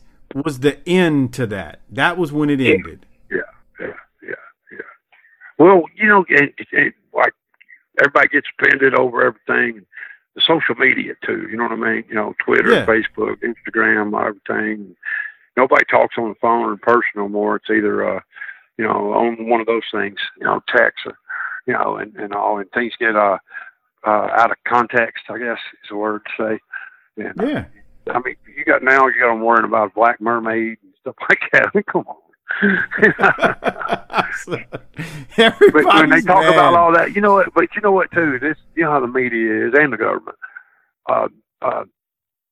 They don't want racism will never die. You know why? Because it draws money, it draws viewers, it draws ratings, it draws period. It keeps people's interest, and it's all a big diversion to keep up what's really going on.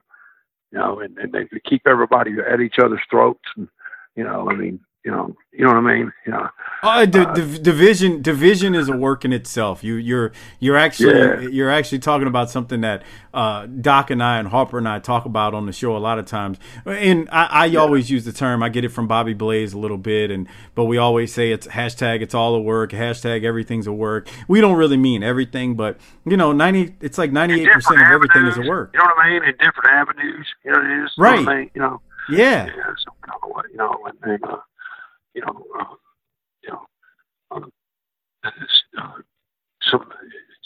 I don't know.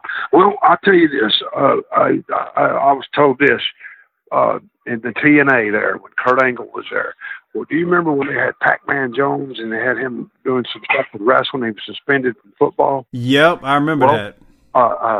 Kurt, they said Kurt in front of all the boys at a TV or pay-per-view, whatever, asked him, he says, is pro football a work? And Pac-Man said, well, I'll put it like this. He said, anything with money involved, and it's professional. Figure it out. And I thought that was the best answer I've ever heard, because, you know, like in football and basketball, look at New Orleans Saints. Come on, man. That's my team, Tracy. So let's talk about that. That call. That pass, my God. Was that a work? You know, oh, God. And I don't get it. Why did they do that? Because they got the team from Los Angeles that they need to get into the Super Bowl. They want it. Yeah. It's a big market. We got to get them in there. They get in there, and it doesn't matter at that point if they win or lose. The fact is, the team from LA is now in the Super Bowl. But if you can, and I'm laughing because you brought that up at the X-Rated show because you were getting on the fans of New Orleans talking about we need to stop. Yeah. So they don't deserve it. Oh yeah, I'm being a heel and giving good because you know. I mean, I actually love Drew Brees. I remember when he played Purdue. You know, he's great. You know, and I ain't gonna tell them that. You know what I mean? Yeah. You know, I'm there to get them brought up. That's my job. You know, and but yeah, man, that got heat, didn't it? When I said that, got heat. And then you had mentioned something about Anthony Davis. Zion and Anthony Davis leaving New Orleans, and then the fans were chanting Tracy sucks.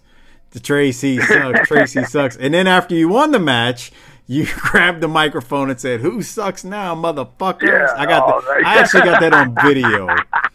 I've got that on video. I should send it to you. Yeah, thank you. Yeah, if you will, please send it if you got the audio of that. I'll send it to you. I got a clip of it. That's something I'd love to keep. You know, if you tag me in it, please. I love doing that. I absolutely that's one of my favorite shows to do, to work for Luke there. And man, to me, that's one of the best places, independent shows that you'll work is Wildcat. And I hope they grow and expand. And you know, I only try to go like Philly and Georgia, but if I tell you, to me, if they can run Louisiana, you know what I mean? You know, all the major towns. Bill Watts did it forever, you know. You got to have people with the legwork up there, you know. And, I'm glad you brought it up because, like, Harper is my co-host, and obviously he works for Wildcat, and I've known Luke for many years, and since the early 2000s. I remember when Luke was 160 pounds wrestling. Let me just say I do that. Too. He worked ECW. Him, Kevin Northcutt, and Rodney.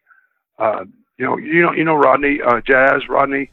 I know Rodney. And they worked actually, when they were young. Yeah, I knew Kevin and I used to work together on the Indies. I didn't know I know Rodney, but he and I never worked together. But Kevin, I knew Kevin from far back as 1995, 1996. So I'd known Kevin for a long time. I met Luke after that. But yeah, I remember Luke being 160 pounds and ECW being in town and all that good stuff. Yeah. So, long time ago, man. But I am glad that Wildcat does well. And I tell you what, Tracy, tell the people I'm not blowing smoke. They draw at that show at that X-Ray. Yeah. Oh man, what a show! It's a live show. That big bar, and they just what an atmosphere. And he's got some bunch of guys there that can go. That people should know. You know what I mean? You know, I'm not good with names. I'm not Spade. Yep, Jay Spade. He's real good. Yes, man. He's unreal. I worked with him before. You know, Buku and that big tall black kid. I can't think of his name. And then the other kid, the boys I worked with in the three-way. Oh, Danny Flamingo. Boys. Yeah, Danny, and then another kid. And several more. You know, Luke's son has come a long way. He got a lot bigger, and they got a good thing going. They get somebody leg work that could, you know, promote these towns. I mean, you guys could run Houma, Thibodaux, Baton Rouge, you know, Lafayette, Lake Charles, all them towns. Bill Watts ran them for years. Each one every 2 weeks. Yeah, that's well, you know, Tracy, you got to realize, that's man, where like your stronghold is there. You know what I mean? Is where that area. Well, I grew up. That's what I'm saying. I grew up watching Mid-South. You know, Mid-South from I became a fan in 1981. I mean, that's how old I am. So I grew up. You know, 81 through. Heck, I remember you. Was it Monday night? They'd run that old building in New Orleans Auditorium. Downtown Municipal. Yeah. Junkyard Dog was a big deal there, boy, big time. You know, hey, when you came in to work for Watts in '86, were they weren't still running the downtown municipal at that point? He was going to they were running at that college, Lake Arena. Yeah, Lakefront Arena, UNO. That's what I thought. That's it. Yep. Yeah, they weren't running it. They quit running it. I don't know how long it had been, but it had been a couple years, I think. ECW ran that building. The downtown municipal? It was either ECW or it was somebody, an independent show. I worked it, I believe. No, it was WCW. WCW. That's what I thought. That building for WCW. Yeah, WCW ran it. The Steiners there. I remember that. What a building for wrestling that was. We worked Steiners about 3 months. Man, hey Tracy, that building was perfect for wrestling. Oh boy, it was great. What an atmosphere. Real dark, old style, you know. Yeah. You know, that's wrestling. You know what I mean? That's what people, you know, that's type building for wrestling all the way. Yeah, that building was great for wrestling. That building was great. A lot of them buildings even left, you know, they're tearing them down right and left. Well, you know, that's the thing about the municipal, that building, the downtown one in New Orleans, man, it's been basically hollow since Hurricane Katrina. And you know, they haven't figured out what they're gonna do with it, man. It's all messed up on the inside, you know, nothing's happening down there anymore. They're still trying to determine what they're gonna do with the building, but it's vacant and it's basically rotting away as we speak. Wow, could Luke and them run it? No, it's in need of major repairs. Yeah, it's not condemned, but it's not in good shape. I mean, it's broken glass. The windows are broken. It's sealed today's up. Luke's birthday. Say hello. Say happy birthday to Luke. I wished him happy birthday on Facebook. Happy birthday, Luke. I sent him. I sent the little bastard a text and told him happy birthday. Yeah. He works hard. Yeah, but they couldn't run that building because of you know, it's like I said, it's just not in shape to run. But who knows, man? I mean, you know, they're doing some good things, so hopefully they'll continue to progress. And you know, Harper gets out there and he gets the people going in his role, and it's a good time whenever I go to one of the shows, man. I like what they do. Yeah, good atmosphere, real good. Yeah, sure is. So cool. Well, Tracy, I don't have any more questions for you. I think I covered them all. I appreciate your time again, man. This was a lot of fun. You know, it's always good to talk some old school wrestling with you and talk about even, you know, we talk some new stuff tonight, man. You wanna tell the people where to find you on Facebook or whatever? Yeah, I'm at Tracy Smothers 70 at yahoo.com, something like that. Facebook, the one me that's standing talking on the mic. But you know, things like that. Not hard to find on there. There's a few of them that athlete thing they do. That ain't even me. I don't know who does that. but can I plug some shows I got coming up?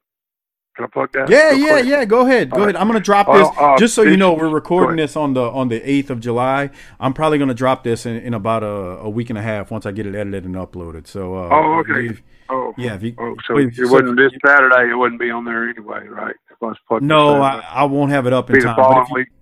Yeah, the week of the 20th. Well, the 18th, I'm doing custom tape down in Columbia, Tennessee with Jesse Bell. Then the 19th, I'm on the show in Columbia, Tennessee. July 19th, I can't remember the building. July 20th, I'm in Clarksville, Tennessee.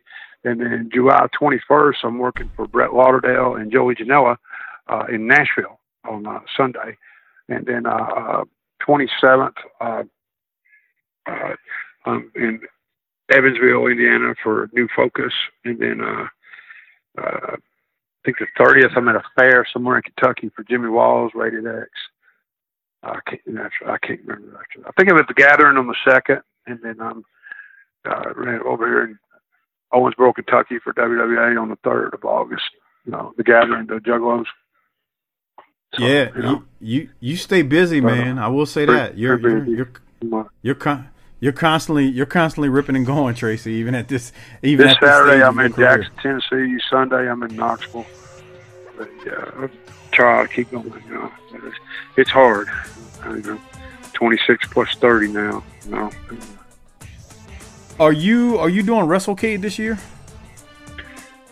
No one has contacted me yet. There's one that's going to get back with me, and I think I'm going to be there. But you know how it is. I don't know. As far as I know, I'm there, but zippy on a couple of things. I believe. I don't know. Gotcha. Few people we got, so we'll see. Gotcha. No, I figured I'd ask. I keep getting asked if I'm going to attend one day, just to go as a fan. It's a good time. It's a good time. Well, were you there for the Smoky Mountain thing that they did 2 years ago? Mm-hmm. Yeah. Of course, Jimmy, Bobby Blaze, Bobby Fulton, Tom Pritchard, Dutch Mantel, and myself. We're all there. Yeah.